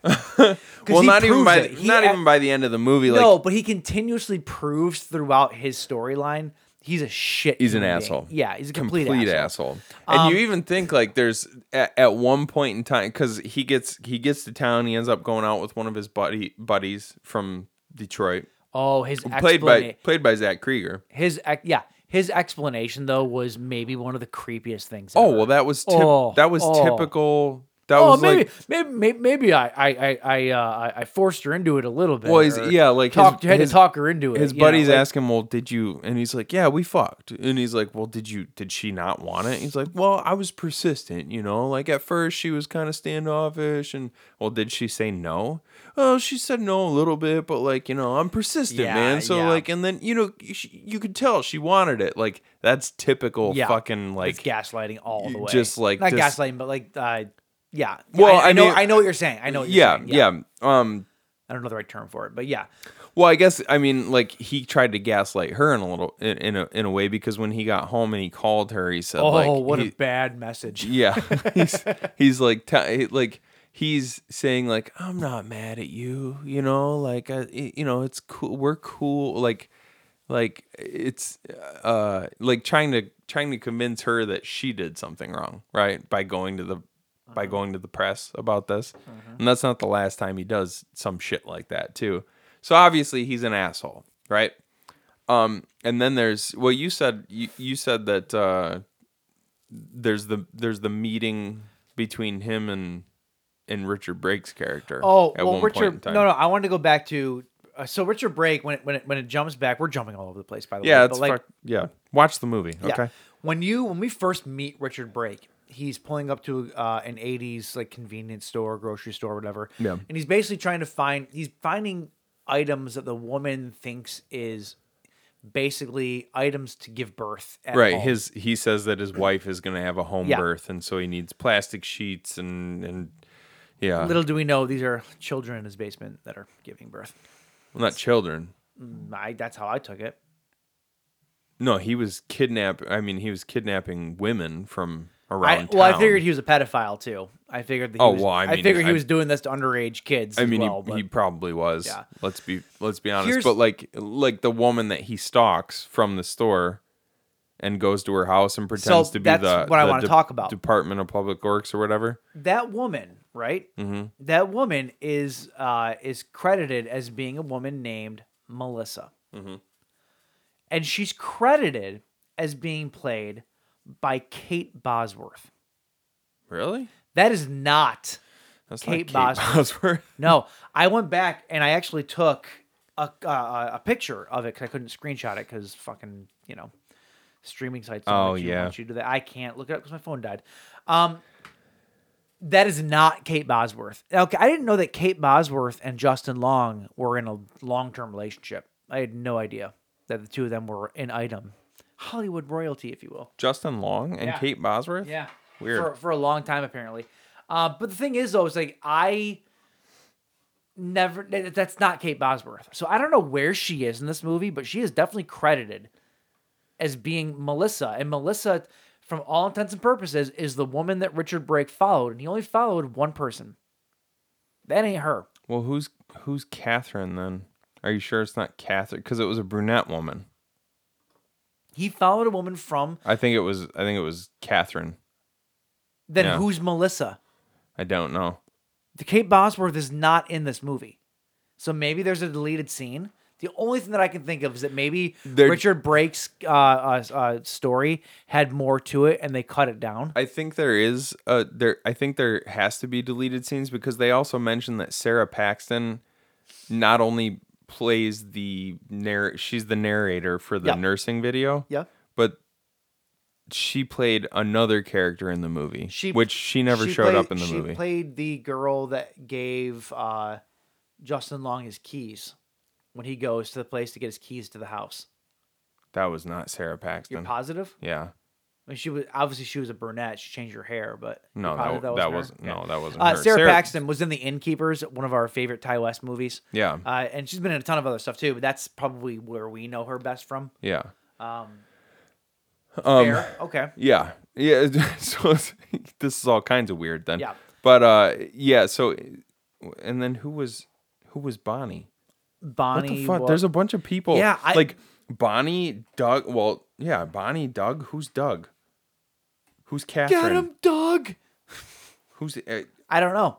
Who are these? Who are you? There's just tons of people that Who's are Robert? Oh, fucking officer number 1. Let's talk about the cops in this movie. What fucking dickheads, dude. That's Detroit cops for you. Well, yeah, I was at first. I was. What am I? Am I plugging this into my computer? Yeah, plug me. Okay. In. I got your phone. And the cops were. I mean, the cops were shitheads in this movie, but absolutely. But they were also. It was supposed to again play into this idea of male ego in the movie. Sure. Because even like every single man in this movie. Like even Keith, like he was a nice guy, and seemed to honestly be concerned about didn't believe her about Tess. Didn't believe her at the end. He was very incredulous about like everything she was saying, and he's like, "Well, let me go and check it out first." And it's like, just listen to her, right? Yeah. And then the cops just think she's some junkie. And she's lying about everything that she's saying, even though she's taking them back to this house and saying, hey, But then a part of me was like, do the cops know that there's some fucked up stuff going on here? And they just don't want any part of it? They wouldn't have come. If they knew, they wouldn't have even come. Yeah, that's true. I think this is just them just not believing her. Oh, you're in this shit neighborhood? Well, we don't want to fucking be here. That's what it was. Before we move on from this movie, because we've been talking about this movie forever, we have to talk about the woman in the basement, the creature. Yeah, like I can't believe we haven't gotten there yet.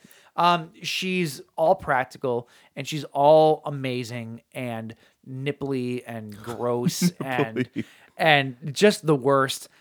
And somebody described it online as it was actually the director. The way that he looks at the movie, he goes, "It's a David Fincher movie on the surface, and it's a Sam Raimi movie below the surface." Yeah. And he's absolutely correct. Mm-hmm. The woman is so gross and disgusting, but sympathetic at the same time. I was going to say, she's also the most She's probably the only most innocent. sympathetic character. She's the only innocent person outside of Tess. I mean, yeah, in the entire movie. Yeah, and it's so weird. Like Aaron watched this movie. She actually watched both the movies from this week, and we were talking about it and just like the themes running through the movie. It's like when you first. The cool thing about this movie is you could literally just watch it as is. Yeah. And it would just be a crazy story. Sure. Or you could choose to, sort of dig in a little deeper and like dig up some of the themes that are running through this. And there's some like really heavy shit going on. Sure. So Erin, like, she's like, she initially said like, I kind of took away this idea of like, toxic masculinity, rape culture, and gaslighting and stuff like that. And we started to relate it to, because obviously with Justin Long's character going through sort of a Me Too sort of thing. Sure. You can't help but draw parallels between this movie and what was going on with like Harvey Weinstein in Hollywood. Well, that's exactly what it was. Right. It's also something that Kevin Smith would do. What? He would Kevin Smith would make a horror movie based off of stuff like going on in Hollywood. Didn't he call Harvey Weinstein out at one point in time? Well, I mean, Harvey Weinstein made his career. Like Harvey Weinstein is the reason Kevin Smith has a career. In fairness, yeah. That's gotta feel kind of shitty, right? He's talked at nauseum about it. Like it sucks. Basically, who was it that? Oh, it was Courtney Love. It was Courtney Love at the Grammys, or not Grammys, it was like the People's Choice Awards or something. She's like, I've told people for years, don't fucking work with Harvey Weinstein. And this was 20 years before all the allegations and shit like that. A lot of people did. But yeah, like, so, obviously you see what's going on with Justin Long's character, and it kind of harkens back to that whole thing. And it's weird, like, he meets up with Richard Brake's character, and he sees this decrepit old man, and he sees all these videotapes. Was Richard Brake playing the old man? Yeah. Or was that a different character? No, a it was different him. actor. Was it him? Okay. And he sees all these tapes and so gross. And realizes what Richard Brake was doing the whole time, or Frank, I guess his name. And there's dozens and dozens and dozens of tapes. It's funny because he turns around and he says, "Oh, what? Like, you're a monster, you fucking piece of shit." And it's Justin Long's basically looking into a mirror at that point in time, because he did that same shit. Like because he basically admitted it to his buddy in the bar. Yeah. He raped her. He raped that girl. Yep.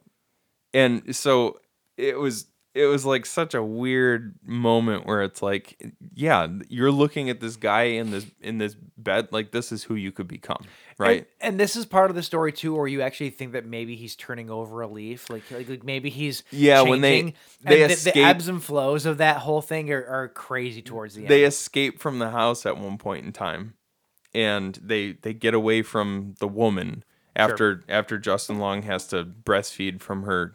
Oh, her disgust. So I thought that the nipple on the bottle, right? So Justin Long at one point in time with Tess is they're in a cage, and like she puts this bottle down with like fucking breast milk in it. I thought that the nipple itself had veins on it. I'm like, why is the nipple veiny? It's so gross. Well, it was hair. It was hair. Yeah, it's so gross. And then like she takes him out of the cage at one point and brings her back to her room, and then tries to like legit tit feed him, and it's like the gross. And you come to find out that this creature in the basement, like, all she knows, all the media she's ever consumed for her entire life is this VHS tape that Frank bought from the store when he was in the 80s. Yeah. So all she knows is the what you're supposed to do as a nurturing mother. So she's taking these people down into the she's catacombs. A monster, but she's like a weirdly sympathetic monster. Well, she's a victim of circumstance. Sure. She's a victim of her environment. She's grown up in this situation where that's all she knows. Yeah. And the only thing she knows are the nurturing side from the video that she's watching, and the monstrous side from, I'm sure that she's seen her father, who Frank is her father, by the way. She's seen him commit acts of violence. Yeah. Which is why she's so, like, when she doesn't get her way, she gets so violent, which is why she smashed Bill Skarsgard's head in the beginning. So she's either all violent or all nurturing, and those are the two extremes of her. Sure. And so AJ and Tess end up getting away with the help of this homeless man who tried to help Tess earlier in the movie. If she would have just listened to him, she would have been home free. the homeless guy, I feel like is also one of the more sympathetic characters because he just wants to help people. Like, yeah, he's this dude that lives down the street in the fucking water tower. Yeah. But he just wants to help her. Like, he knows what's going on. And one of the things that he says is the most interesting to me, because he talks about how she comes out at night. Yeah. Like, she's not confined to the basement. Right. She roams the streets. Yeah. That's fucking creepy. Scary as hell. That right there is the scariest part of this entire fucking movie. Mm-hmm. Like, living in a neighborhood where this creepy ass naked monster woman roams the streets at night. Are you kidding me?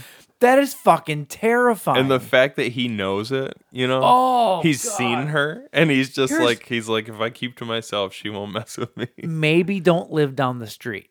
Yeah. Oh yeah. Yeah. That's the only thing I was thinking of the entire go time. somewhere else. Like, what are you doing, dude? Like, she's bad news. What are you doing? The fact that he I saw it coming, right? Like, he says, as long as I've been here, she's never been beyond these walls. Yeah. You knew she was coming in, but the fact that she rips his arm off and beats him to death with his own arm was so. That's so time killers. It's like, dude, that's the gnarliest way to go out. That's so good. So and then it brings you right back. Like, Justin Long's character AJ was sort of having a moment where he thought, like, oh, am I a monster? Like, am I a piece of shit? Like, he was starting to say, like, I think I've hurt somebody. Like, I need to make this right, blah, blah, blah. And then all of a sudden the monster comes in. And he tosses her off. He's right back to where he was. They run up to the top of the water tower, and his first instinct when they get to the top of the water tower is to use Tess as a diversion, and he throws her off the top of the water tower. Yeah, what a piece of shit. And the mother jumps after her because that's her baby, her baba. Baba. And they end up down on the ground, and he comes down thinking, well, they're both dead. I can go about my life. I didn't have a choice. Yeah, and the fact that and again with the gaslighting, like, he says, I didn't have a choice. Oh, and then he starts to go, oh, you were slipping. Like, he took her by the hair and threw her off. And he goes, oh, you were slipping. You remember? You remember how you were slipping? And then, like, I couldn't help you. And he's just like, oh, dude, you're a fucking asshole. So then when he got his face ripped in half, yes. the eye gouge was such an 80s. So that was such, though, like an 80s like fake head eye gouge. Oh, I loved it. It looked like fucking chipped beef coming out of his eye sockets, and then his whole skull got ripped in half. Yeah, his death was amazing. Yeah, absolutely amazing. Yeah. That's it. I think we've made it. That's Barbarian. Like, we could honestly, I could talk about it because I'm still sort of working it out, honestly, for like another couple hours. Yeah, but we're not going to do that. We're going to move on to Villains from 2019. That was maybe the longest we've talked about a single movie in a long time. I don't think so. I think we do it more often than you think we do. Maybe. Or maybe fuck me. I don't know. So anyway, Villains from 2019. Michael, what is it about? Villains, directed by Dan Burke and Robert Olson, who also did, James, the sequel to your favorite vampire movie, Stakeland 2. Hell yeah. The Stakelander. It's got to be a Planet Highlander, right? Stakelander. It's got to be. Oh, it has to be. Has to be. Did you say my favorite vampire movie? Yeah. You've still never watched it, have you? I've not. No. Yeah. I've still never seen it. It's not my favorite vampire movie. But fair. I did like it. You talk about it enough. After the pair I of literally amateur... haven't talked about it since my honeymoon, I don't think. That was 10 years ago. Oh, did you leave it in Hawaii with your appendix? You yeah. Fucking bitch. Fucking bitch. After a pair of amateur criminals break into a suburban home, they stumble upon a dark secret and two sadistic homeowners that will do anything to keep it from getting out, I don't know why that went suddenly Youper, but yeah, it would have made more sense to do that in the last movie. Yeah, since it really took would have. Place in Michigan. That's weird. Well, This whatever. this one you could have slid down into a southern drawl. And it So back to Bill Skarsgård. Skarsgård, Mr. Skarsgård. The reason that we are all here, we forgot about that over the last 45 minutes.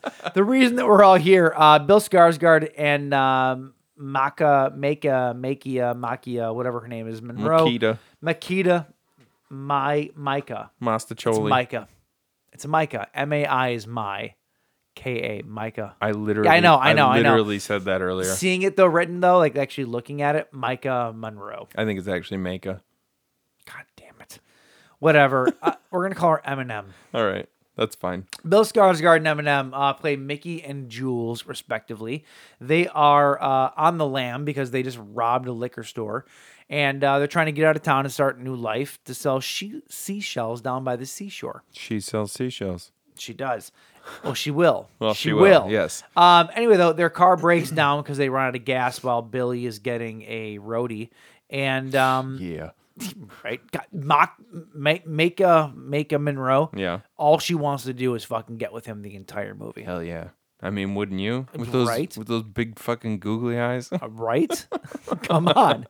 Anyway, they find themselves breaking into a house trying to steal a car. They come home to find one Jeffrey Donovan and Kira Sedgwick as George. Sedgwick. Sedgwick. Sedgwick. That's what I said. You said Sedgwick, and then you said Cedric. Cedric. I said Sedgwick. No, you didn't. I did. No, I did. Whatever. Okay. Jeffrey Donovan, Kira Sedgwick as George and Gloria, respectively. George and Gloria. George and Gloria. His drawl was like the same drawl that Daniel Craig used in Knives Out. I know you still haven't seen it. It was a Savannah. Fucking see it. It was a Savannah, Georgia. Yes, it's exactly what it is. Sort of like molasses spilling out your mouth. It's exactly what it was. Anyway, though, so they're stuck now with George and Gloria, and it's just fucking fantastic. Well, before it's George just and it's just character pieces like through and through, and it's amazing. And yeah, way less nuanced than the first movie. Yeah, this movie was pretty much just take it as it is, you know? Yeah. Like there's nothing there's really no deeper meaning to at least as far as I could tell anyway. There's really no deeper meaning to it. It's just you take what you get. Before George and Gloria, what? James, yeah. Before we get into George and Gloria, do you want a split? What are you doing? A Bud Light. That's so bad. Do you want to split a Bud Light?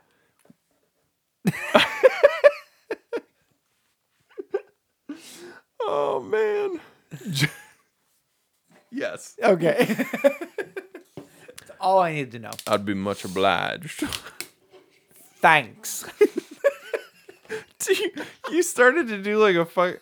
Do you want to split a Bud Light? It was like George and what's his name? Tom Hanks. Forrest Gump. Forrest Gump. No, because even he has Southern Gump. a proper. And where's he from? Is it? No, where's he from? Did you know? Sorry, this is sidebar. Did you know that Tom Hanks got that accent from a kid? The kid that played young Forrest. Oh yeah, that was his actual accent. Yeah. And Tom Hanks was like, instead of having him learn something new, right? Why don't I just talk the way he talked? Yeah. Yeah. And it's crazy. Fucking iconic. Like it's really crazy to think that it all, because I can't imagine what he would have done differently with it. But if it was different, it wouldn't have worked as well. It was perfect. Right? Back to villains. Back to villains. So before George and Gloria come home, Mickey and Jules find a young girl chained down in the basement. Yeah. The reveal of the girl, I knew it was coming. Sure. But it was still like pretty fucking it gave me a little start. You know what I didn't expect? What? I didn't expect them to go back in time and cast a 4-year-old Erin Gillespie as the little girl. That's what I didn't expect. Come on. No offense to her, but she doesn't my look like God, Erin Gillespie, does she? Kidding me? Hold on, let me look up. Look her up. No, dude, no, not maybe her own photos. Look at her in the movie. Oh, okay. Look at her in the movie. Yep, I see it now. She is totally Erin Gillespie. Aaron Gillespie from Under Oath, in case you don't know. The drummer. Yeah. Also the singer of The Almost. Yeah. And other stuff. And also the singer of Under Oath. Yeah. Well, yeah, there you go. And also Man of My Dreams. Right. Anyway, though, yeah, so they find this girl in the basement and they try to take her with them, but she's like the smartest person in the entire thing because she doesn't want to go with anybody. She doesn't want to be stuck in a basement, but she also doesn't want to go with other strangers because she's already been kidnapped once. Yeah. Yeah. So, like, she's the smartest one of the whole group. Except that at the end, she goes and lives with a drug addict. But, you know. I like to no think. One's perfect. I like to think that maybe she got cleaned up. Probably not. Or not. Who knows? Probably not. So she's snorting rails off those shells. You know she is. You know she is. They're the perfect little scoop. All right. So Mickey and Jules, they go and they break into. Did you happen to notice the when they go to break into the house, and she says, "Do you want to just break the window?" And he goes, "No, we're not barbarians." Yeah. Nobody says the word barbarians. And the fact that nobody says that, dude. That's not who would say that? That's not that weird. I know that it's not. I know that it's not a weird. legitimate connection, but like nobody says that. I say it. Nobody. I've literally said that before. Literally, I've known you for 15 years and I've never heard you say the word barbarians before tonight. Ever. Nobody says that. Because we've never been barbarians. I don't know. I know it's not a real. I know it's not a real connection, but like, come on. I get what you're saying. It was just weird, and the fact that like both of these movies, it's kind of funny that they're very, very different movies. Oh my god, they're super different. But the fact that both of them revolve around a secret in the basement is pretty cool. Because we're talking about Skarsgård here, I will say this: Skarsgård in Villains to me was more of an example of his character acting than Barbarian was. Barbarian was just him playing a normal guy that's a little off kilter. Right. Whereas in this movie, he had to like play a character. Right. For that reason, I would say that Villains is probably the better role for him. Like if you're putting this on like a sizzle reel, right? Yeah. Barbarians or Villains is the movie that you're going to put in the sizzle reel to show his range. I mean, he was the lead, so it was like, or the co-lead rather. So yeah, that makes sense. Yeah. I actually really liked. I liked them in this. I like this movie in general, dude. Skarsgård and Monroe though, like are perfect together. Yeah. Oh my god, were they perfect? Yeah, together. their banter, like that kind of like quick, like the quick choppy So dialogue organic, between very the two of them. organic. Yeah, it was really cool. And they were just like goofy, you know, like it took me like because I watched Barbarian first, Same. and it's so dark. The themes are so dark. Like, transitioning to Villains and trying to get the pacing, you know, like trying to understand the pacing at first was like kind of a shock for a second. Sure.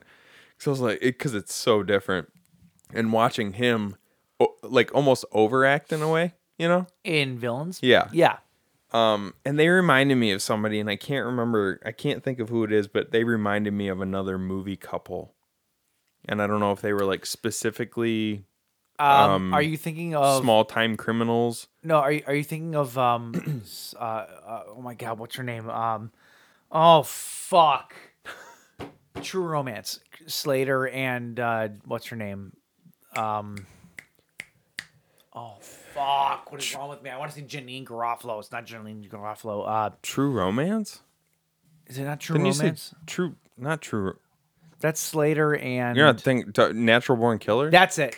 Yeah. That's exactly what Aaron That's said it, too. yeah. I said, "Who do these two remind me of?" And Aaron said, "Is it it's Juliette Lewis? Juliette Lewis, Woody Harrelson, and Woody Harrelson. and yes. Juliette. She said, "Is it Natural Born Killers?" I Yeah. was like, maybe." Yeah. No, that's it. But do they have that? Is it like really quick and quippy? Yeah. Oh and yeah. Like, oh yeah. Because I haven't seen it in years. Yeah. I haven't either, but from what I remember, that's exactly what it is. Maybe that's what it was. But like it gave me the feel of like a almost like a Tarantino style. I could see that. Yeah. Dialogue. If Tarantino made a comedy, don't get me wrong, it would look nothing like this. Sure. Yeah. But you could make the comparison. Right. Ish. This is like what's that movie? It's almost actually, if you think about like the couple who come into the diner, and they're like they're holding up the diner In what movie? in In this movie? no, in it's a Tarantino movie. Fuck. Pulp Fiction. Yeah. The couple that are holding up the diner, it's almost like these two, you know? They're very Yeah, I in can love, see that. like, oh, you're doing such a good job, baby. Like, yeah, you know what I mean? I can see that. Like they're Absolutely. very into each other, much along the same lines Maybe as you natural. should buy a candy bar in the beginning. Along the They're same, trying to open the cash register. Yeah, yeah. I get that. I totally get that. So anyway, they get to the house, they break in, they decide that they're gonna siphon gas out of the car so that they can put gas in their car and get out of there. And then they discover this little girl in the basement, and they get to a moral dilemma here. Like, do we leave Well, her? he doesn't. She does. No, he just wants to peace out. She wants to stay, and then they're in the kitchen trying Putting to myself in his shoes, though, I totally don't. I don't disagree with his thinking at that point. Like, I think I would. We're already on the run. We don't need this. I mean, like, you call could, the cops and say there's a girl chained in the basement. exactly. Here. Sure. You could leave and Yeah. just call the cops. Yeah. Right. Not. But at in the that same, position, there is a part of me like, could I just leave a tiny girl chained to a pole in a basement? You could wait outside the house until the cops come. Right. Make you feel better. Yeah. And George doesn't, I mean, he probably has a gun somewhere in the house, but George doesn't have a gun in the movie until he takes it off of Mickey. So, like, you could, there's probably situations where you could, like, call the cops and wait outside the house, and it all works out. Probably. But it wouldn't be as fun if that happened. So, when George and Gloria come back, they seem like... Gloria's out of her fucking gourd. First off. Kira Sedgwick plays a fucking nut job. She does so well. So well. Yeah. She's creepy as hell. And Jeffrey Donovan, I don't think there's a single thing that I have seen Jeffrey Donovan in that I haven't liked. He's so good. I've been a fan of Jeffrey Donovan since Blair Witch 2. Blair Witch 2, Book of Shadows, baby. I knew you were going to say that. For me, it was Burn Notice. Oh, yeah. I had not seen Book of Shadows until we did it for the show. So I had seen Burn Notice first, and he's so good in that. Like, Jeffrey Donovan's just a good character actor. He's fantastic. Mm-hmm. It was great in this movie. He's very obviously playing a character. Like, he's not believable in any way, shape, or form that he's a Southern gentleman, but it doesn't matter. It doesn't fucking matter. I kind of think he is. I think like he's playing it up, but it wasn't a front, I don't think. Yeah, I'm not gonna say it was a front, but like you could tell that wasn't like some people get lost in the role. He didn't get lost in this role. Like he knew exactly where he was going. Right, yeah, right. Right. That's all. Yeah. And maybe by design, right? Because he was obviously also a nut job. Sure. It's weird too. His like mustache in this movie was disgusting too. It was like a Hitler, but just like extended out on the. Careful, you're gonna give Kanye a boner. Oh well, yeah. Jeez. Oh God, that guy is tail spinning, is he not? Yeah. Wow, weird shit. He made Alex Jones look normal. Oh, I know. I watched some of the Sorry, clips. not to diverge. Yeah, whatever. Here, We're doing it for a second. I watched some of the clips from that earlier, and I was like, dude, it is fucking. It's rare to make Alex Jones look like the sane person in the room. Yeah. And he was like pretty obviously uncomfortable with some of the shit that Kanye was. But he also didn't stop him, which says a lot. But. Yeah, that's just fucking. Do we even know that it was Kanye though? Because he was wearing a hood. He was wearing that fucking, and it was a Balenciaga hoodie too. It was It was also the wrong color hood for what he was talking about. If you've been keeping up with Balenciaga, they got all that shit going on too. With have you been keeping up on that? I have no idea what that word even means. The fashion. It's a fashion brand, Balenciaga, and they recently had an ad campaign with children holding bears in bondage gear, and then they had another thing where there was a purse laying on top of a stack of papers, and one of the papers was about a law regarding child pornography. So they have like all this fucking weird pedo shit going on in there. Yeah. And then everybody's denouncing Balenciaga, and then he goes on Alex Jones and says, "I'm still in with Balenciaga." Like it's fucking, and also Hitler's awesome. It's fucked, dude. Also, I don't give a shit about Kanye West. I really don't. I'm sick of hearing about it. I am too, but he's fun to follow. I'll give him that. Anyway, back to the movie. Getting back to the movie. Yeah. So this is what happens when you drink a lot before the show, guys. I didn't drink a lot. I'm stone cold sober right now. Oh yeah? No, I'm not. Nope. So anyway, getting back to the movie. So basically, the tables get turned because at one point in time, Jules and Mickey have the upper hand. They got these people at gunpoint. They're saying, "We're gonna take this little girl. We're gonna leave. You guys are gonna fuck off." Yep. And then what actually happens? Oh, the little girl they go down. They bites him, yeah. Yeah, they convince him to let the little girl go, and then she bites Mickey. So Mickey's like, "Fuck you!" And then we're trying to help you. And George headbutts him, which is a boss move. Headbutts him, and then they end up prisoners of these people. Yeah. And then basically the rest of the movie is just them figuring out how they're gonna get free. Do you think you could actually pull somebody's tongue stud out just by No, not at all. No.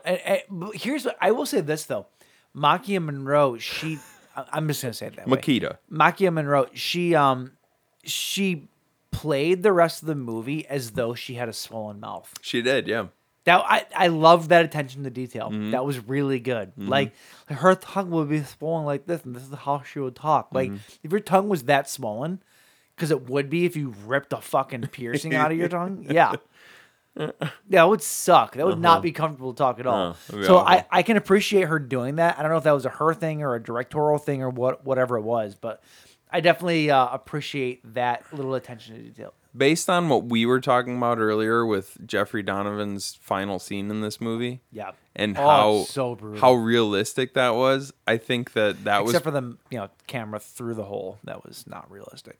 Well, yeah, obviously, but I think that Jules Maika Monroe playing it that way was probably a directorial thing. Like, oh, I'm sure it was. They probably was it they? Yeah, it was two directors, guys, right? I'm positive it was because that scene at the end, which frustrated me to a point, because they finally get the little girl free from the shackles in the basement, and they go through a bunch of other shit, including being overdosed with drugs, and having to do bumps of cocaine to wake themselves back up and stuff. They're pros. This is a total pro-drug movie, by the way. It really is. Yeah, you get a bunch of other drugs in you, and you can't function right. Just do a quick bump, and you're all right to go. Take a bump of coke, and you're perfectly fine. Do a little bump, and at the end of the movie, when they finally get in the car and they're about to leave, there were so many options. There were so many things that Mickey could have done to avoid being shot in those final moments. Like what? You could have... Obviously, George wasn't just going to fire into the car if you were still sitting there. He was waiting for Mickey to get out of the car. Fair. And him and Jules were saying stuff to each other. So he could have looked over at her and just, made a little plan real quick. Hey... I'm going to start to step out of the car. I want you to put your foot over here and hit the gas. Sure. Right? Sure. Or I'm going to start to step out of the car, and then I'm going to hit the gas and jump back in the car, real quick. Because he looked like he didn't even duck. Here's the thing. And George already said earlier in the movie that he was a crack shot. Here's the thing, though. Here's the thing that bothered me about that scene. They both ducked underneath the dash. Would a bullet go through the front of a car in a dash, though? Because he got shot four times in the chest. If it hit the engine, it's not going through that. No. So no, but he shot straight. He shot straight through the windshield. But they were both ducked down, though. That's the thing. They were. I don't think they showed Mickey ducking down. They did. As soon as he goes duck, and then he hits the gas, and they show both of them hitting the deck. See, I don't know how he got shot. I thought you saw the girl. Her name was Sweetie Pie, by the way. I thought you saw Sweetie Pie and Jules both ducked down? All three of them did. Oh, from my recollection, all three of them did. I missed that then. So, but yeah, George fires 3 times into the car and hits Mickey with all 3 shots. Mickey dies. So Bill Skarsgard can't live to the end of a movie. Hence calling this episode Kill Bill. And that was a bummer. That was a bummer death too. Yeah. I was like, oh, they're gonna get this girl. They're gonna go to Florida and live a nice life and sell seashells. But no, he's dead. The biggest bummer. There's two big bummers though that come at the very end of the movie. First off, somebody picks up a random girl and a little girl not wearing shoes hitchhiking and doesn't think anything of it and just brings them to Florida. That's a bummer. Secondly, now this little girl is living with a fucking cocaine addict on the shore, homeless, selling shells. Well, that's a bummer. Yeah. Yeah. Unless they had the money. Little girl had it better in the basement is all I'm saying. That's all I'm saying. Well, she shot her own surrogate father in the face. Well, sure, he's so a piece of shit. She was, she could have done. She didn't have many options. She could have done that and then kept the house. Oh yeah, just saying. Because most 7-year-olds can run a household by themselves. I guess Gloria was still alive. Hey man, she could have lived with they her. They both could have stayed there. Dude, yeah. When Kira Sedgwick, when Gloria walks out and she sees him obviously dead with his brains blown out, and she's just like, George, what are you doing? Yeah, oh, it's creepy. And she like drops the suitcases and goes over to him, and she's just like, oh, we're gonna have such a nice time. It's like, I love how the suitcases don't just drop, they open. They open, yeah. And she's completely oblivious. Like yeah. it's such a good touch, right? Yeah. To show how crazy she actually is. She was just completely out of her gourd. Yep. And that was an interesting thing to me too, was like George didn't really seem like a necessarily insane person.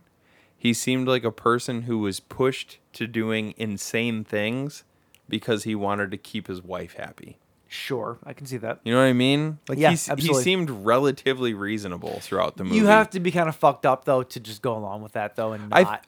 I think that it probably it probably started off small, right? If your wife woke up one day and was like, "Listen, in order for you to prove to me that you love me, you need to go along with killing somebody." Well, yeah. What would you do? Yeah, I'd be like, "Hey, sweetheart, you're losing it." Or you'd be like, yeah, Brian, okay. Brian deserves it. Fucking Brian. Fine. The holiday party's coming up soon, yeah. But that's the thing, though. You got to be a little crazy to go along with that to begin with. No, you're right, but like it's I think it's weird, like it's because you hear stories about people who do crazy shit in the name of love, yeah. Right? And they're not necessarily crazy themselves, but it's like baby steps. Like, sure. Oh, one day she woke up and she told me that she wanted to have a baby, right? Okay, that's normal. Well, and then then we couldn't have a baby, so she decided that she was so upset about it that she was going to keep this porcelain doll as a baby. And I was like, okay, whatever makes her happy, right? And it's like little baby steps toward just complete insanity. Finally, I kidnapped and eventually a child. I kidnap a child, and then eventually I'm like killing people to make sure, No, I get it. So he didn't actually seem like a psychotic person to me. He does, in the respect that he seems like he's completely numb to everything, though. Yeah, well, yeah. So that is psychotic. Yeah, like, to that's get yourself true. to that place to where you're just numb to what you're doing. Yeah, might not be so your fault, but it's definitely you completely succumbing to her, right? Her craziness, right? Yeah, yeah. It's like Munchausen's by proxy almost, in a way. Yeah. Right? Kind of. Yeah. Like you're you're not stuck there, but you're definitely it's or Stockholm. Or it's like combined. Yeah. Like you're not actually sick, but no, it's not. Stockheisen's. No, it's not, but that doesn't work. Neither one of those work, actually. But going back to the realism of it, going back to the realism of it all, when he gets hit by the car, and then he like gets up and he's about to choke out Jules. Yeah. That was one of the, like, most movies, the villain would get hit by a car, he'd have a couple bumps and bruises. Oh, he's fucked. Dude, he's fucked. Dude. And like to the point even where you can see that his bottom jaw has been dislocated. and he's got a piece of his jaw that's like jutting into he's his and he's and talking he's talking like this because there's a piece of his jaw Yeah. that's sticking into the middle of his see mouth. it. Yeah, oh, it's I'm like, so gross. dude, that's so realistic. It's disturbing. Like Yep. this whole movie's been pretty funny and Sure. like and weird and like like That's what I'm but saying. like- This movie but like- seems weird for us to do, but it's definitely rooted in genre. Oh, It's for definitely, sure. It whoever. well crazy people to me are like, and actually I'm completely wrong about the idea that he was I'm realizing that now. He's fucking nuts, right? But I feel like he was driven nuts by his desire to I guess that's what I was getting to. He was driven crazy by his desire to keep his insane wife happy. Sure. Right? Sure. So yes, he is crazy, but he was driven crazy by that. But yeah, like just the realism juxtaposed with the campiness of it and the like, just the absolute batshit bonkers-ish of it all is it. I don't know. It made for a really like cool, fun romp. Yeah. You know what no, I mean? I agree. I completely Like I agree. like this movie a lot. I really liked it a lot. Completely agree. And that's all I have to say about it. I think. I thought it was great. There's a part of me that almost enjoyed this movie more than Barbarian, just because it was a fun watch. Like I'd go back to this movie and watch it again. Barbarian, I'd watch it again. I don't know if I'd watch it again right away though. Barbarian was, yeah, I'd definitely watch it again. Barbarian was one of those movies where it's like, I will tell people to watch it. Sure. Like, oh, dude, you gotta go see that. Like, you gotta watch this, and like, tell me you what need you to think. experience it. I want to talk about Barbarian Yeah. more than I want to watch it. Right? Yeah, I agree. I would I watch agree. it again to pick up on things that I missed, but I mostly want to talk about it. Yeah. Whereas I agree. this movie, I would watch I agree. 100%. again. Like and just have fun with it, without necessarily having to talk to people about it. I agree. I could just 100%. throw this one on and have fun. So, and this movie we watched on Hulu. Hulu, yeah. Hulu, which jump in there before they raise their prices to $125,000 a month Gonna be crazy. for ads. Yeah. With ads. Barbarian was on HBO Max. Yep. Yeah, so go get yourself an AT&T plan, And you get it for free. and you get it for free. There you go. And that's it. All right, James. That's Kill Bill. That's it. And Volume 3. Yes, we did it. We did it. We finally did it. All right. Well, next week we technically should have kicked off our Christmas episodes this week. We were a week behind. But we are pieces of shit, so we didn't. Actually, I think there's 5 weeks in December. No, No, there's not. No. We'll figure that out. It doesn't matter. No. But next week we'll definitely. It's not 5 Mondays. Okay. Well, we'll figure it out. Next week we'll definitely kick off our Christmas season. We'll be back with some Christmas horror movies for you. In the meantime, if you want to find us on social media, you can find us on Instagram, Facebook, and SoundCloud at the Buzzed Kill Podcast. You can also find us on Twitter at the Buzzkill PC. We're on all major streaming sites. Clearly, you've already found us. But, if you want to spread the good word, write a note. Tell Santa to listen to us. Yeah. And leave him some cookies by yours truly. Yep. That's it. Make sure they're vegan, gluten-free with carob chips. Nah, fuck that. Oh, yeah.